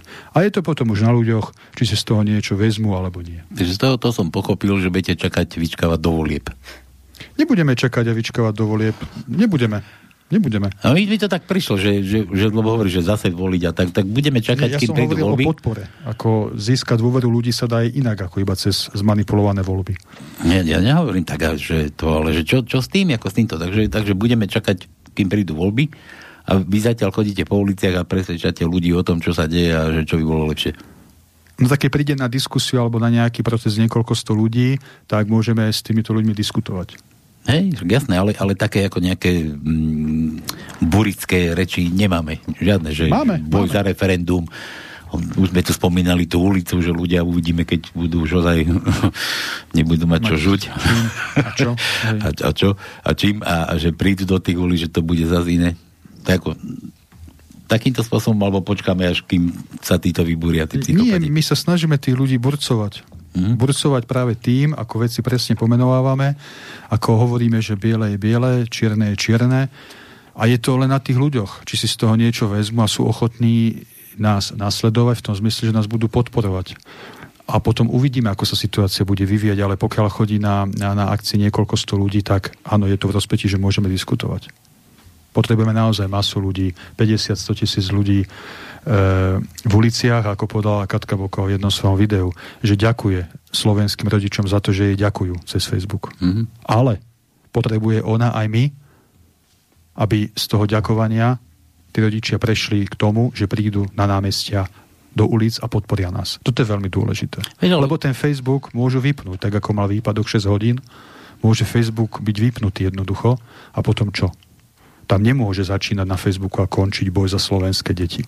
No to je jasné, že Facebook, ja som bol stále proti tomu, že to je konín na celý Facebook. Ale to je ako prezentácia. Dajme tomu. Ale toto mi akože, vieš, Katka, keď s niečím príde, tak idú za ňou ľudia. Je to ako vidieť, že tí rodičia tam prídu. A to som čakal, že aj ty povieš, že čo s tým, že ľudí proste pozveme tam a tam toto vykonáme. Proste. Vieš, Katka povedala, ideme dať lopaty. Prišli ľudia, dali sme lopaty. Áno, však to sú naše spoločné aktivity, čiže my robíme aj takéto aktivity veľmi zaujímavé. Aj 1. novembra bude zaujímavá aktivita v Martine. Len stále hovorím to, že je dôležité, aby sa čím ďalej, tým viac ľudí zobudzalo. A potom s tou masou môžeme pracovať. Mne to stále nedá, že tí ľudia to nechápu, alebo ja neviem čo s tými ľuďmi. Nepochopím, viem, že ty si propagátorom toho, že nebudeme tu menovať, ale ja musím. Naposledy, však aj Rostas, keď bol na tom súde, keď tam prišiel, tam Harabin za ním, začal tam robiť krik, skoro bitka, vieš. A teraz tí ľudia tam telefóny kamerovali, na Facebooky dávali, ale nikto sa nepostavil, nikto nechytil toho SBS-kara, nevyvliekli ho, nehodili ho tam do smeťáku, treba keď už... Vieš, o toto mi ide, že A to isté vidíme aj na tých protestoch. Prídu tam nejakí policajti, alebo ja neviem, čo to bolo naposledy pri tom proteste, čo dostal ten chudák do krku tú ranu. Nikto toho policajta tam nespacifikoval ani jednak okolie, ale už keby videli, že tam prídu nejakí nahnevaní ľudia, už začnú tam s ním mávať, lomcovať. Nebolo by tak... Ale keď sme pri tej záchrane, tak ja by som to tak povedal, my sme sa bavili aj v rámci SH, aj tak s sympatizantmi na tú tému, že kto a ako zachráni Slovensko, myslím z tej opozície. Hej. A ja hovorím úplne na rovinu. My sme pripravení zachrániť Slovensko, aj Slovákov. Len je veľmi dôležitá tá časť, že Slováci a Slovensko sa musia chcieť sami zachrániť. Čiže budú chcieť prijať naše myšlienky, našu podporu. Ako nemôžeme zachrániť niekoho, kto sa nechce zachrániť. A to je o tom povestnom 500-kilovom slotovom kladive. Jednoducho. Preto hovoriť, diskutovať a presvedčať tých ľudí, aby sa spamätali. Ale pokiaľ sa tí ľudia nespamätajú a nebudú chcieť byť zachránení, tak ich nemôžeme zachrániť. To je jednoduché. No, to musia chcieť. Dobre, Tóno, poď ideme do Trenčína pozrieť tam, ako to vidíš. Ja už vidím Katka Martin, ty Trenčín, Jarka, že tu nie si, dobre. Už máte rozlezené takéto tie nie, ako sa to povie, pobočky, nie bunky, ja to zase nie. Ty si sa ako dostal k Slovenskému hnutiu obrody? Jednoducho, vstúpil som. Počkaj, vstúpil si. Dlhodobo som rozmýšľal nad tým, čo je zlé na tomto zriadení a ako by som ja mohol prospieť tomu, aby sa tá situácia troška zmenila. A hlavným takým katalizátorom sa stala situácia minulý rok, kde začalo celé Slovensko od 13. marca trpieť nejakými zákonmi, ktoré prikazovali, aby podnikatelia prestali podnikať. A dostal som takýto telefonát z hygieny, kde mi povedali, pani sa ani nepredstavila a povedala, od zajtra nerobíte. Tak som sa pýtal, že pani, vy ste kto? No ja som hygiena Martin. Tak dobre, a teraz akože povedzte mi prečo. Nečítate správy? A hovorím, dobre, a kto mi to nahradí? To sa bude riešiť neskôr. Tak vidíme teraz po roku, ako sa to poriešilo.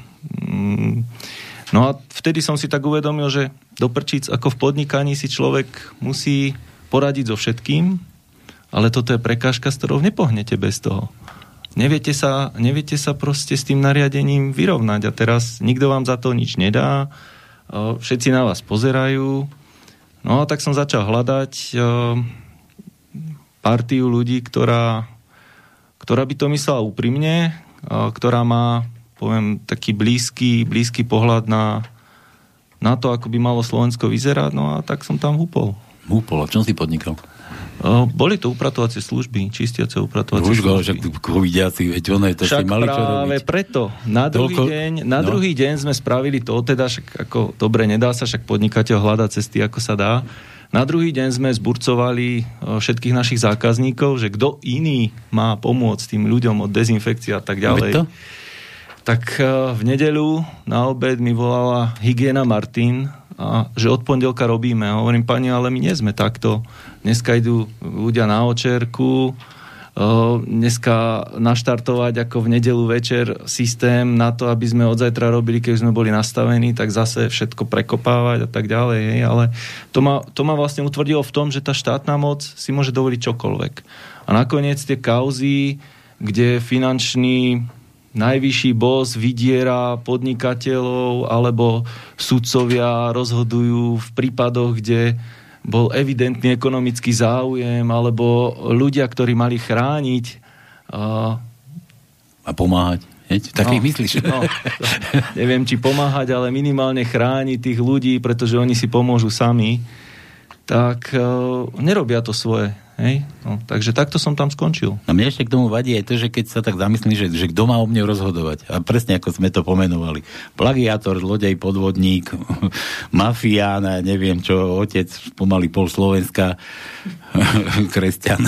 Ale zase na druhú stranu treba povedať, že toto je pekná príprava na islamizáciu Slovenska, pretože multiotecká už máme, rúška už máme pomaly pod nosom, už len dáme šatku cez hlavu a máme No, aby si vedel potom, s kým koho držíš za ruku, vieš? Hej. Po takej dlhej...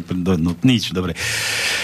No, a dobre, a takže hovoríš tak, že ste museli ísť. Hovoríš, že som musela byť ríša pre teba, že ste išli deratizovať a či ozónovať. Deratizovať by bolo treba tam niekde inde v Bratislave. A tomu som sa chcel dostať, že ešte nepokladaj ešte tú firmu drž, bude treba upratovať potom. Jak sa hovorí, treba začať od podlahy, no a žiaľ, musíme naozaj vyčistiť veľký bordel v tomto. No dobre, a to ste upratovali čo, akože firmy, alebo len... Všetko možné, všetko. Všetko možné, po uliciach nie? Tak to na to majú verejnoprospešné práce, nie? Tak... Tam je to veľmi dobre zaplatené nejakým firmám, kde sedia v predstavenstve nejakí ľudia. A ty nemáš takéto nejaké známosti? Však... Nemám predstavte. A však fotbal to bolo... Áno, ale tak zase to je zase iný svet, to je športový svet. Športový? No to si neskúšal, ako sa tam dostať, ako šatan, to už prezidentom skoro bol. Na to by bolo treba začať troška skôr a byť troška viacej v kontakte s tým Trenčínom. Joj, a počkaj, tak ty nie si v Trenčíne? Nie, ja som sa potešil, že Trenčana tu mám a ty si takto emigroval. Hej. Už za Maďare pomaly. Počuj, a tak, ako z Martina, hej teda? Áno. Tak vy tam skladko bačujete. No však to bol jeden z dôvodov, prečo som tak už viek, daj kúpil kyticu, už je to jasné. A že ľudia, toť. No dobré, a čo ako tu vidíš, v čom tú budúcnosť v Slovenskom hnutí obrody? Tak presne ako predseda spomínal, chcel by som sa zameriavať hlavne na tú oblasť podnikania a rozvoja práce na Slovensku. No, počkaj, to vidíš budúcnosť ako v sebe, ale v tom SHO, akože či si nestúpil vedľa mimo. To ma zaujíma. Zatiaľ nie. Zatiaľ sa mi potvrdzuje ten smer a tie názory a myslím si, že zatiaľ spĺňa hnutie obrody, slovenské hnutie obrody to, čo sme si povedali na začiatku. Tvoje predstavy, hej? Si spomenul tvoj smer, zamrazilo skoro. Som hneď videl ďalšiu bradavicu. No, tak teda hovoríš, že dobre, predseda pohode. Jasné, aj koláčiky občas dá, takže v pohode. Počkaj, nemyslím tak úplatky, ale tak ako to osadenstvo, lebo viem, že vy ste tam ako slušní na seba, vy všetko idete v rámci slušnosti. Určite by som to povedal takto. Predseda má konkrétny plán alebo konkrétne predstavy, ako by čo malo vyzerať a my už v podstate, pokiaľ sa nájdeme v tej predstave, ako ja som sa napríklad našiel, tak to rozpracúvame ďalej. A toto je veľmi dôležité, aby naozaj išla tá jednotná vízia a nie, že jeden povie tak, druhý povie inak a tak ďalej, ako sa to niekedy stáva, že predseda povie A a druhý zo strany povie B, hej, alebo že niekto zahlasuje ako proti alebo za zákon a potom ide protestovať pred parlament, hej, proti vlastnému zákonu, ktorý schváľoval. Alebo teda doplním to, že teda sa stavajú do pozície, teda keď už nie sú zákazy a núdzový stav, bojovníkov proti covidovým zločincom, aj proti rúškám, opichávaniu, testovaniu, ale v tej Národnej rade v tých rúškach sedia. No tak to je to, takí sú tí bojovníci, no ale tak to si každý musí vyhodnotiť. A ešte jedna poznámka, mne sa v úvodzovkách páči to, ako štátne orgány komunikujú, a to aj spomenul, že nesledujete správy? To je jedna vec. To je akože čo? No nesledujem správy. To je komunikácia zástupcu štátneho orgánu s niekým, že vy to neviete, vy nesledujete správy. Ja nie som povinný sledovať správy, nie som povinný zdvíhať telefón, dokonca nemusím ani vlastniť telefón, ani televízor nemusím vlastniť. Ale ani internet nemusí byť, ale väčšinou je to na internete. A to je presne to. Ako môže, a to nie je len hygiena, to aj niektorým policajtom to vybehlo z úst, že však sú toho plné noviny. Čo mňa to zaujíma. A plný internet, hej. No. Takže aj to je dôkaz toho, že toto je obrovský politický a spoločenský bordel a tá dezinfekcia, detatizácia musí prebehnúť. A že keď ideš cez hranice, tak evidujte sa po prechode, že na korona-go. A to je čo? A pomôž si sám, no. Tak som sa evidoval, no. A ešte jedna poznámka. Opäť je to o tom, že dnes predstavujeme Tona Ančica ako nášho človeka na otázky podnikateľské a som rád, že veľa ľuďom vyrazí ten dekel, ktorý o nás šíria klebety, že SHO nemá ľudí, nepatrí do politiky. Už o pár týždňov predstavíme nášho človeka na otázky bezpečnostné. Takže pracujeme na veciach, aj keď to nehovoríme vopred, nerobíme okolo toho cirkus na koliečkách, ale tých ľudí si pripravujeme a SHO ponúkne veľmi zaujímavú zostavu aj do volieb, aj do pozície prevziatia zodpovednosti za národ a štát.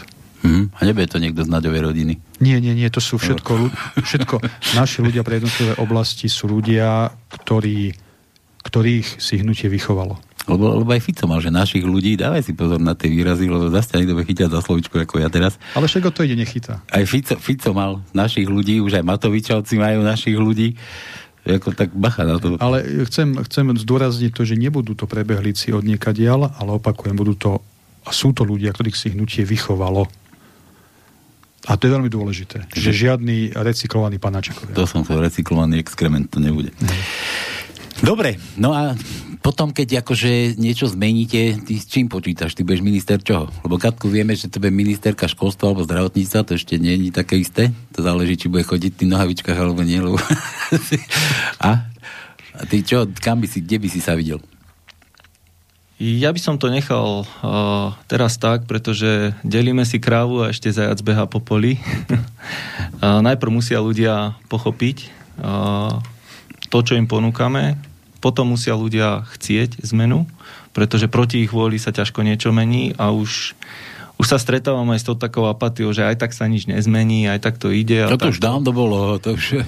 ale teraz je to už naozaj také, napríklad na poslednej tej buntácii našej v Nitre prišla pani, ktorá dôchodkový vek už prekročila a hovorí, že musím vám potriasť rukou a dúfam, že teda viacerí mladí ľudia sa zapoja do toho, lebo no čo už my starí, hovorím, pani, to, čo už ste vykonala len tým, že ste prišla a povedala si svoj názor, tak to už začína meniť veci, pretože začnete šíriť myšlienku a myšlienka zapáli ďalších ľudí. Hej? A to, kde sa ja vidím, to nie je podstatné. Ako funkcie nie sú podstatné. Podstatné je to, ako ja môžem pomôcť. Ak môžem pomôcť tým, že napríklad aj dnešnou reláciou otvorím oči nejakým ďalším ľuďom, ktorí pouvažujú nad tou situáciou, veď do prčic, my sme naozaj v tom autobuse, ktorému sa pokazili brzdy a sme tam všetci a my sa ideme hádať, že či niekto ide sedieť vpredu, niekto naľavo, niekto napravo. Toto nie je možné. Niekto pri dverách, že prvý vystúpiť. Hej, ako proste ten autobus ide, rúti sa dole a my škaredo ideme nabúrať. Hej? A to nikto nevidí, pretože to naše zadlženie nás nie, že vedie na grécku cestu. My ich ešte predbehneme, my budeme mať diaľnicu z gréckej cesty. A následne to budeme musieť splácať. A to tí ľudia si neuvedomujú, že to není niečo, čo je mimo ich dosah, ale bude sa to musieť z ich peňazí splatiť. A pokiaľ zmizne stredná trieda, ostanú chudobní, tak to není z čoho. Slováci v čom majú jediné, tak Slováci majú ešte majetok v domoch, v nehnuteľnostiach. Dneska, alebo nedávnej minulosti, keď bola strašná konšpirácia o daní z nehnuteľnosti 1,4% trhovej hodnoty, tak sa tomu smiali, ale tomu sa nevyhneme. Či to bude 0,2 alebo 0,3, to je jedno. Potom to pôjde hore, pretože si na to zvykneme. Tak ako sme si zvykli na rúškový teror, tak ako si zvykli všetci ostatní postaviť deti pred opichávačov, tak ako si zvykli všetci, že cirkusy na kolieskách nám jazdia a pozeráme sa na nich a nerobíme nič. Proste chcem len otvárať oči a nejde mi ani tak o tie funkcie alebo čosi. Viem, že to mnohí vyhlasovali, ale ak by niekto chcel už teraz hovoriť, že áno, funkcia, no zaoberám sa ekonomikou celý život, zaoberám sa obchodom, mám to vyštudované, takže skôr sa vidím v tejto oblasti. Počkaj, maturitu máš a diplom pôjde? Maturitu mám, dokonca potvrdenú. Ale si nedopadol leksulík, tak hospodárstvo. Dobre, tak sme ťa zašli do hospodárstva. Ja viem, ale vieš, ale na Katku už také one chodia, že pani prezidentka. Vieš, keď už čítam tie komentáre niektoré, že to bola prezidentka. Ja by som bol rád, poznám, ja si s ňou týkam. Dobre, a počúvaj takto, koľko si už to SHO? Kedy ťa? SHO už ťahám skoro pol roka. To je ešte nič moc. No. A koľko ľudí si myslíš, že si už presvedčil? Alebo tak nemáš ešte niekedy pocit, že už mám toho plné zuby a na vás kašlem? To by bolo veľmi skoro. Veľmi skoro. Práve naopak, ja som si povedal, že ešte mám tú dekádu, kde ma tie síly asi neopustia tak rýchlo. Počkaj, dekáda to je koľko? To je do tej 50-ky, kde už po tej 50-ke začnú troška síly ubývať a človek už nemá asi takú razanciu a už si skôr hľadá ten svoj kľud. Takže ešte tie síly ponúknuť aj s tými skúsenosťami, ktoré človek zažil. Takže takto to ty vidíš, hej? Takto nejako. To pol roka si už tu. No, dobre. Ja som tu od začiatku Slobodného vysielača, čo vznikol a doteraz. Počúvam. Už som mal toľkokrát taký pocit, že ľudia, vy ste fakt dementi. No, dobre. Nedáte si povedať. Takto sa vy vidíte. Dobre, Katka, ty považuješ tie tvoje úspechy za riadne úspechy tam s tými rúškovcami a takýmito v tých školách? Áno. Neskromne poviem, že je to obrovský úspech a obrovský úspech sme dosiahli už na jar tohto roka, kedy v podstate darebáci stopli tie povinné respirátory medzi žiakmi, potom stopli preukazovanie sa negatívnym testom pri vstupe do školy a keby sa vtedy zapojili rodičia, naozaj, keby sa zapojili v tom apríli, keď sme štrajkovali počas 2 týždňov pred školami, už vtedy naše deti nemuseli mať rúška. Čiže áno, na jednej strane je to úspech, že tie rúška nemajú teraz, na druhej strane, keby sme v tom neboli sami, keby v tom nebolo iba Slovenské hnutie obrody, keby nás podporili možno aj opozičné strany, ďalší aktivisti, ktorí teraz s radosťou na rôznych protestoch preberajú túto tému a agendu a v živote nestáli pred školou a v živote nenapísali žiadnu žiadosť o demisiu, otvorený list, memorandum alebo žiadosti rodičov. Tak keby sa vtedy ozvali, tak naše deti mohli byť slobodné už veľmi dávno a mohli sme sa vyhnúť tomu, že by tie ruška vôbec museli mať v školských taškách. Hej, lebo teda nezmyselne cez prestávku ich vraj nosiť musia. Takže na jednej strane áno, je to úspech, ale mohli sme ho dosiahnuť oveľa skôr a už sme mohli byť niekde ďalej. Takto to vidíš. A teraz ako to je v tých školách? Stále sa musia testovať, nemusia nosiť tie plúvacie testy, nemusia nič? Nie, je to bez testov. Ako sú ministerstvo školstva distribuuje cez školy to som práve testy. Počul, že zadarmo by mali dostať tie... No tak zadarmo, však áno, veď sme to zaplatili všetci. No tak, no. Ale distribujú, ale to testovanie je teda na dobrovoľnej báze rodičov. Akurát teda rodičia, keď si tie testy prevezmú, tak majú nejakú, dajme tomu, povinnosť informovať školu o použití testu. Nerozumiem tomu, pretože nemajú povinnosť informovať o výsledku. Samozrejme, logicky z toho vychádza, že keď je dieťa negatívne, tak je to všetko v poriadku a keď je pozitívne, tak asi tam zase nabieha povinnosť ohlásiť pozitivitu a tak ďalej. Čiže to sú zase také zbytočné omáčky. Ale na celej tejto záležitosti s testami v školách je fascinujúca záležitosť, že ak dieťa vyjde pozitívne na základe domáceho testovania, ministerstvo školstva už ďalej nerieši ten postup, ktorý preberá Úrad verejného zdravotníctva, ktorý kontaktuje ľudí a deti chodia na ďalšie testy, PCR a tak ďalej. A nikto nevedie žiadnu databázu toho, čo sa deje s takýmito žiakmi. Veď to je úplne na hlavu postavené. Jednoducho my rozdávame testy nezmyselné, ktoré sú teda vraj zadarmo, ale nikto neeviduje niekde v nejakej databáze, v nejakých análoch, že ako je vedená štatistika. A jedna vec, že tá štatistika, ale že čo sa s tým dieťaťom potom robí, či sa lieči, nelieči, čo robí. No tak to nemáš ako liečiť. Doma čaká na smrť. A to je ďalší dôkaz toho, že niečo tu nesedí počas tejto fiktívnej pandémie. Toto je jeden veľký podvod. Teraz nehovorím, že koronavírus je podvod. Hovorím, že tá nafúknutá bublina, akože pandémia, to hovorím, fiktívna pandémia je podvod. Čiže aby sme si vyjasnili naše postoje k tomu. A toto je ďalší dôkaz toho, že ak by to naozaj tá pandémia tak veľmi nebezpečná bola, tak by k tomu určite inak pristupovali a Jarčuška by tam s tým huslistom nenadskakovali v meste pod Zoborom a potom sa sami neudali. No, ale to som už komentoval. No ale keď hovoríme o tom, ja kedysi dávnejšie ešte len než toto vypuklo a bavilo sa, že pandémia, epidémia, neviem čo všetko ešte, aké to malo pomenovania, tak som mal možnosť vypočuť tiež nejaký komentár, to bol nejaký telefonát do nejakej relácie a tam povedala, že ľudia prosím vás, že čo z toho robíte, že keby to bola ozaj taká pandémia, tak budete vidieť, že tie najväčšie vládne špičky, čo sú, tak nebudú chodiť takto po svete, ale budú sa niekam zašívať v skafandroch, budú si stavať bunkre a tam sa budú schovávať, aby sa im nič nestalo. A nič také sa nedie. Áno, presne tak, s tým sa dá súhlasiť. To bol krásny názor a to bola obyčajná posluchačka. Už nemusela byť ani vo vláde, ani nič. No ale to je presne to, že to sú bežní ľudia, jednoduchí ľudia, ktorí používajú sedliacky rozum. Bežná posluchačka. Hej. A toto je presne to, že takíto ľudia tvoria chrbtovú kosť slovenského národa a štátu. A takíto ľudia sa musia prejaviť, keď na to príde. Že musia prísť aj na ulicu, na námestie, podporiť správnych ľudí, rozumných a zodpovedných. A takých ľudí je veľa. A ja tomu hovorím, mlčiaca väčšina, ktorá sa bojí. Buď kvôli zamestnaniu, buď kvôli hypotéke, kvôli deťom. Ľudský tomu rozumiem. Ale pokiaľ chcú ľudia ustupovať, lebo hypotéka, lebo zamestnávateľ, lebo deti. Kde je tá hranica u väčšiny Slovákov? To je tá rečnícka otázka aj zo začiatku dnešnej diskusie. A ja si naozaj počkám, kedy tú hranicu objavím. Mňa to veľmi zaujíma. A ja si myslím, z môjho pohľadu sme ďaleko za tou hranicou. Ale väčšina Slovákov stále pohodička.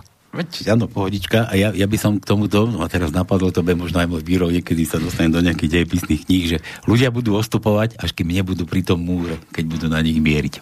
Vieš to? Vedova. Zapíše sa to možno do análov. Do koho? Nie Pellegrini, dúfam. Dobre.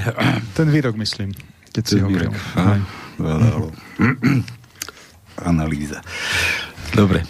No a tak môžem by som nadviazal aj pokiaľ ide o tie buntácie a ďalšie aktivity Slovenského hnutia obrody. Ako to hovoríte? To som tu postrel. Buntácie. Hej.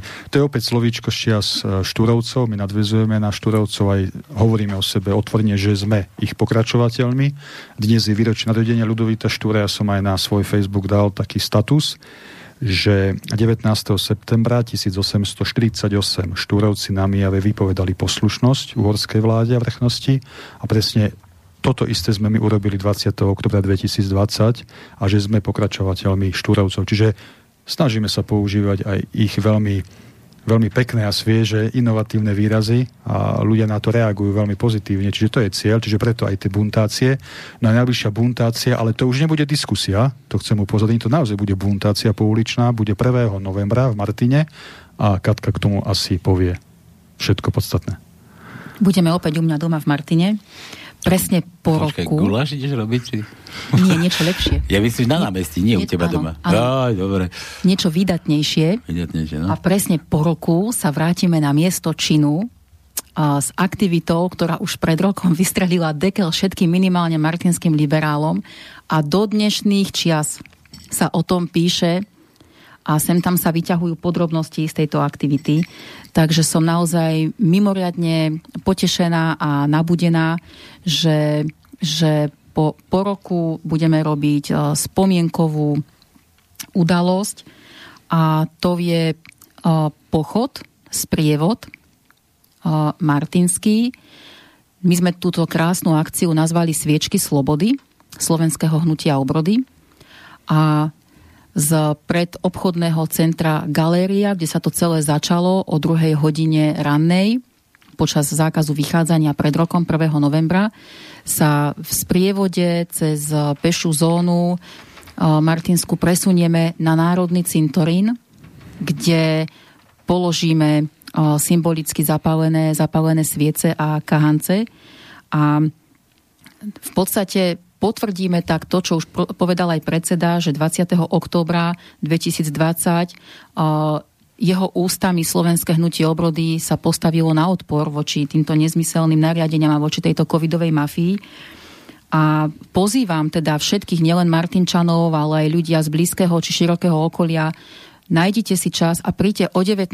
hodine pred obchodné centrum Galéria v Martine, príďte so sviečkami, s kahancami, zúčastnite sa tejto výročnej, spomienkovej, naozaj výnimočnej akcie. Nebude núdzový stav, Martin bude zaradený do čiernej farby toho tej Mikasovej omaľovánky. Máte tak malo opichaných? Čiže? Áno, zvaľujú to na to. Čiže tým pádom nás tam bude ešte viac neopichaných, ešte viac odhodlaných Slovákov a Sloveniek. Pripomínam, nebude núdzový stav, nie je zákaz vychádzania, čiže ocitáme sa v lepšej a bezpečnej situácii. V podstate nemáme sa čoho obávať.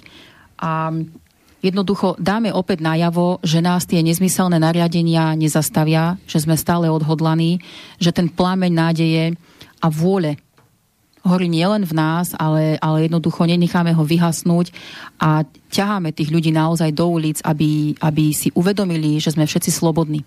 A že nás nikto nezastaví, nech je to akýkoľvek darebák, už či tam príde Hamrán alebo nepríde, je to úplne jedno. jednoducho akcia, ktorá si zaslúži vysokú účasť. Pred rokom nás tam bolo do 400 ľudí počas núdzového stavu v noci. Takže očakávam, že tento úspešný počet fantasticky preskočíme a teda, že nás tam bude ešte viac stovák odhodlaných ľudí. Veľmi sa na tú akciu teším, naozaj mám až zimomriavky a fakt som na to nabudená, že pôjdeme po tme so sviečkami a dáme najavo, že ten plameň nevyhasne. A to je aj odpoveď pre ľudí, ktorí sa mňa pýtajú, že či naozaj ten odpor, akože, že to fakt, že nerešpektujete, kašlete na nich, máte ich na háku, tak ako to ja ľúbim hovoriť, že môžu mi fúkať hnedý kockový cukor, viete kam, tak veľa ľudí sa na to pýta, že či naozaj to tak aj realizujeme a žijeme. Tak tá akcia 1. novembra je jasná odpoveď, že áno. To je ďalší dôkaz toho, že ich farbičky máme na háku, budeme v tom Martine a bude to jednoducho super akcia. A zároveň by som chcel aj prejudikovať, keďže budú aj sviatky, uctíme si aj zosnulých a budú dušičky. Opäť sa môžeme dostať do pozície, že veľa ľudí povie, no ja by som aj prišiel, ale idem na hroby zapáliť sviečky. Dámy a páni, ide o veľa, ide o Slovensko, ide o vaše deti, o budúcnosť. Ja pôjdem páliť sviečky na hroby v nedeľu večer. Ak to môžem urobiť ja, môžete to robiť aj vy. Alebo ich chodte zapáliť pondelok do obeda. Ale príďte do Martina, aby sme darebákom ukázali, že žije duch slovenský. A to sú len výhovorky, cintoríny sú otvorené len do 5. či dokedy. No ja to len tak hovorím, aby sme opäť neskozli do toho, že však musíme páliť sviečky a sú sviatky. No, áno, vždy je niečo. Je do 5. sú otvorené, do 6. To ja neriešim, ja riešim všeobecnú výhovorku, že idú sviatky a musím ísť na cintorín. A ja musím ísť na cintorín, pôjdem v nedeľu, aby som v pondelok mohol ísť do Martina. Keď to môžem urobiť ja, môže to robiť 100% Slovákov, ak im záleží na Slovensku. Potme by som sa aj ja bal ísť na cintorín. No, tak hovoríš takto, zase so sviečkami, hej, bu. Áno. Ako to bolo, to slovo ešte raz mi povedz. Buntácia. Buntáši. Buntáciovať. Tak hovoríš, nie 400, ale 40 000. Tak to by bolo úplne fantastické a ideálne a potom mi už napadá iba jedno, potiahneme do Bratislavy. To by ste sa nepomestili, budete musieť sa roztiahnuť trošku, no. Ale keď sme pri tej Bratislave nadviažem, týka sa to aktivít. 17. novembra sa v Bratislave chystajú rôzne aktivity rôznych zoskupení subjektov a opäť dokážeme Slovákom, že nemáme žiadne vysoké a veľké egá ako balóny a neviem čo. 17. novembra Slovenské hnutie obrody nebude organizovať žiadne svoje podujatie, ale prídeme do Bratislavy podporiť statočných ľudí, rozumných a zodpovedných a budeme tam s nimi. Na ich podujatie. Nebudeme organizovať naše podujatie. Čiže opäť naše egá vieme stlačiť, ale budeme potom naďalej pokračovať v našich diskusiách každé 2 týždne. Potom budeš sklamaný, že ťa nepustili mikrofónu. Kde sa volali? To bola taká jedna podpasovka, ale dobre, verím to. No ale bolo to tak. Nebol som sklamaný, bol som prekvapený, rozhorčený, ale čas ukázal, že všetko zlé na niečo dobré. Vyslyšal som žiadosť organizátora, že ak chce Švec rečniť, nech si organizuje vlastné podujatia a ja mu za to ďakujem, pretože sa to ukázalo ako správne posolstvo, ktoré som si zobral. Počkaj, sebe a odvtedy naozaj Slovenské hnutie obrody kam príde, tam na seba viaže minimálne 100-120 ľudí, ktorí prídu na tú diskusiu nie kvôli Robertovi F, Miňovi M, Marianovi K a iným, ale kvôli Bokovej, Švecovi, kvôli Poprodskému, kvôli Poláčikovi. Buď rovnaký meter. A toto je veľmi dôležité. Ale Robertovi Š. Maj rovnaký meter, ty musí jak naša vláda. Dobre, hovoríš, že podpasovku som ti teraz dal. Ja som chcel doplniť potom, že som videl aj ďalšie video, kde ľudia tam skandovali. Švec. A zrazu si išiel. Ale napriek tomu nemáme problém pokračovať v takejto politike. Robíme vlastné diskusie, nie protesty, diskusie. Výnimkou bude 1. november, to nebude diskusia, ale buntácia. A 17. novembra podporíme v Bratislave občianskych aktivistov a opäť to bude dôkaz toho, že tu žiadne egá s nikým väzho nelomcujú, vieme si vyhodnotiť situáciu a ja sa na nikoho nehnevám, že mi nedal slovo. Ako karma je karma dobehne každého. Skôr či neskôr. Pohodička. Dobre, mali sme tu reč do začiatku niekde v úvode o tých voľbách, že ideme čakať do tých volieb. Ty by si bral tie voľby teraz, alebo nebral? No, ešte nie je správny čas. Takto voľby nebudú. Predčasné voľby no, tak to nebudú. určite. A ak by boli, my nemáme problém ísť do toho volebného zápasu. Ale predčasné voľby nebudú. Ja narážam, teraz tu sme spomínali aj Paolo Poprocký, aj túto tóno rozprával, že ako sa financujete a tak, že Katka do zamestnania chodí. Nebola by to výhra, také terno, 3%? No bola. Konečne? Bola, ale my nechceme 3%. Ja, ty máš málo 3%. No ale základ, dobre, ne? No, Kati, čo si chcel? Ešte, Katka, ak môžem, keď sme pri tomto, pravda, že nehovorím, že teraz v najbližších voľbách to tak bude, ale boli by sme veľmi zlí aktivisti, politici a budúci štátnici, ak by sme dnes hovorili, že chceme urobiť 5,01%, aby sme boli v Národnej rade. Nie. Slovenské hnutie obrody chce mať takú podporu, aby sme zostavili vládu a zmenili Slovensko na náš obraz. To je naša krátkodobá a dlhodobá vízia. Tak tohoto sa chytil to, no. To je vízie. Myslím, možno to sa mu zapáčilo. Že plány nie, že do zajtra a tak, ale vízia. To je... Ja osobne som presvedčený, a to som prečítal veľa kníh, videl veľa dokumentov, sú štátnici, sú národy a štáty, ktoré plánujú na 25 až 50 rokov dopredu vývoj. A tak nastavuje politiku v národe a v štáte. Počkaj, to už nebudem, ty ma nezaťažuj. A ani ja tu už možno nebudem. Ale toto je veľmi dôležité, pretože na Slovensku za 30 rokov máme politikov, nemáme štátnikov, možno jedného, dvoch, ale politici nastavujú svoje vízie na max jedno volebné obdobie. Všimnite si, nový minister školstva, nová akože reforma. Ešte ani tá pôvodná sa nespustila, už ide nová. To takto nemôže fungovať. Čiže ja sa snažím slovenské hnutie obrody nastaviť tak, aby ponúkalo Slovákom víziu na niekoľko desaťročí dopredu. Lebo nedá sa všetko realizovať hneď po voľbách, ani za 2 roky, niečo za 2 volebné obdobia, niečo do roka, do dňa. A takto si myslím, že to je správne a potom sa Slovensko niekam posunie. Ja nechcem maľovať čerta na stenu, ale týmito voľbami ste mi ešte nahrali na jednu dôležitú informáciu. Nie všetci postrehli, že 23. oktobra v sobotu, túto, čo máme za sebou, sa na Slovensku konali doplnkové voľby do samospráv v 25 obciach na celom Slovensku. A ide o to, že zase nejakou vyhláškou, narýchlo zbúchanou, ktorá môže byť predprípravou pre niečo väčšie a zásadnejšie, obmedzili obyvateľom týchto obcí a miest, ktorí mali byť v povinnej štátnej karanténe kvôli tomu modernému vírusu, tak im neumožnili a zobrali im volebné právo. Počkaj, to je fakt? To je úplne fakt. Upravuje to vyhláška volebného zákona. Vraj to bolo teda z dôvodu ochrany verejného zdravia.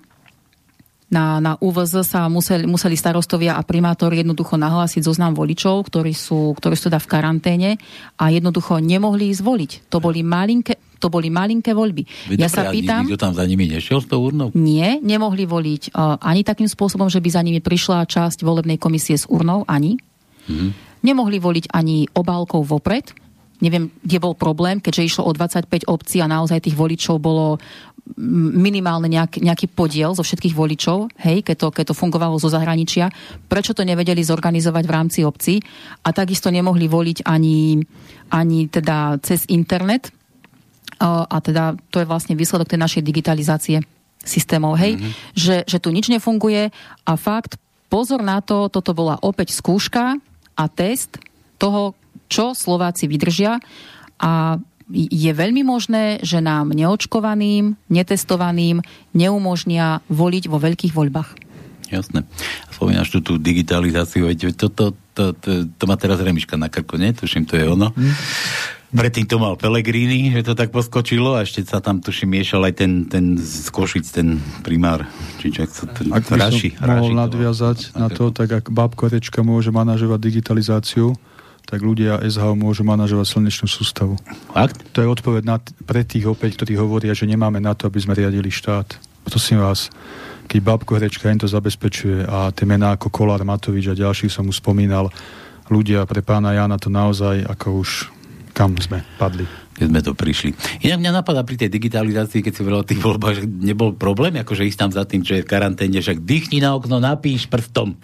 Toto má byť Jožo či Fero. Vieš, Že bez nejakých počítačov, internetu. Ešte ak by som mohol, poznamenám, že medzi 1. novembrom, Martinom a 17. novembrom Bratislava ešte zavítame do Nového Mesta nad Váhom na diskusiu s občanmi, budeme včas informovať a potom chystáme ešte na Mikuláša jedno prekvapenie pre najväčšieho pichávača slovenských detí, experimentálnou gebuzínou, a to je pre Grelinga. A to bude tiež, to tiež nebude diskusia, ale bude to dobrá politická aktivita. Čiže máme to naplánované do konca roka, dokonca už máme naplánovaný aj január 2022, takže ideme po nich ako po údenom. To, čo sme slúbili, to plníme. Lopaty a vidly. No a poslední boli lopaty, na budúce to budú vidly. Dozviete sa už to skoro. Daj vidly a také prepichnuté. To bude také prekvapenie. Dobre, decká, dajte nejakú poslednú myšlienku. Čas sa nám naplnil. Tak ak môžem, tak ja v súvislosti s našimi buntáciami pouličnými a v súvislosti s dnešným výročím, ktoré si pripomíname, mi napadá iba jedna veta, ktorá vystihuje slovenské hnutie obrody, a to je citát Ľudovita Štúra: naspäť cesta nemožná, napred sa ísť musí. Ty moc necituj, roztaz už 10 za to od Štúra. Dobre, no ty ako predseda, čo si ty dobrala záverečné slovo? Dal ti predseda? Môžem pár slov povedať. Chcem sa poďakovať opäť Slobodnému vysielaču, že sme mohli dnes diskutovať. To pekné povedz. Vážim si to, že to bolo práve dnes, 28. októbra, pretože pre mňa Ľudovít Štúr je najvýznamnejší Slovák v dejinách a som veľmi rád, že som mohol 2 hodiny diskutovať slobodne. A veľmi rád hovorím takú myšlienku, a tá myšlienka je, že dámy a páni, všetci sa môžu pokakať, slovenské hnutie obrody nikdy. To si mohol byť expresívnejší. To by lepšie vyznelo, tak pre deti zase piesečku. Dobre, všetko z dnešných regiónov. Ja vám ďakujem, že ste pricestovali takú diaľku. Všetkým, čo ste merali cestu sem. Dúfam, že ste nás oslovili zo pár ľudí, že poslucháčov, čo nás počúvali a čo to ešte budú z archívu počúvať, možno na YouTube zavesíte. Zase Katka bude hviezda YouTubeova. A také záverečné, klasicky, čím sa lúčim, zostaňte pozitívni, a tu na tiež Róbert ŠVEC hovorí, že už rok oslavujú tú odpornosť, tak zostaňte pozitívni a buďte odporní tomuto režimu. Všetko z dnešných regiónov, zase o 2 týždne. Ježiš Tono, spíš? Ja nespím, ja počúvam. Dobre. Ja len držím palce všetkým tým, ktorí vlastne takouto činnosťou snažia prebudiť slovenský národ. Ja som na teba úplne zabudol, Anton. Nevadí, prečo? Ja som tu, stále som tu. My tu kúkaš na mňa, ja viem, už som si sa teda všimol. Dobre, všetko, majte sa krásne, Tono, čau. Ďakujem ti, že si vydržal. No a o 2 týždne opäť pri nejakých regošoch, alebo možno aj v nejakej cenzúre. Všetko. Čo to hovoríme? Čaute. Nie je príjemný podvečer, ešte želáme, však slušný musíme byť. Dobre, takže ešte zo štúdia Slobodného vysielača príjemný podvečer. Táto relácia vznikla za podpory dobrovoľných príspevkov našich poslucháčov. Ty sa k nim môžeš pridať. Viac informácií nájdeš na www.slobodnyvysielac.sk. Ďakujeme.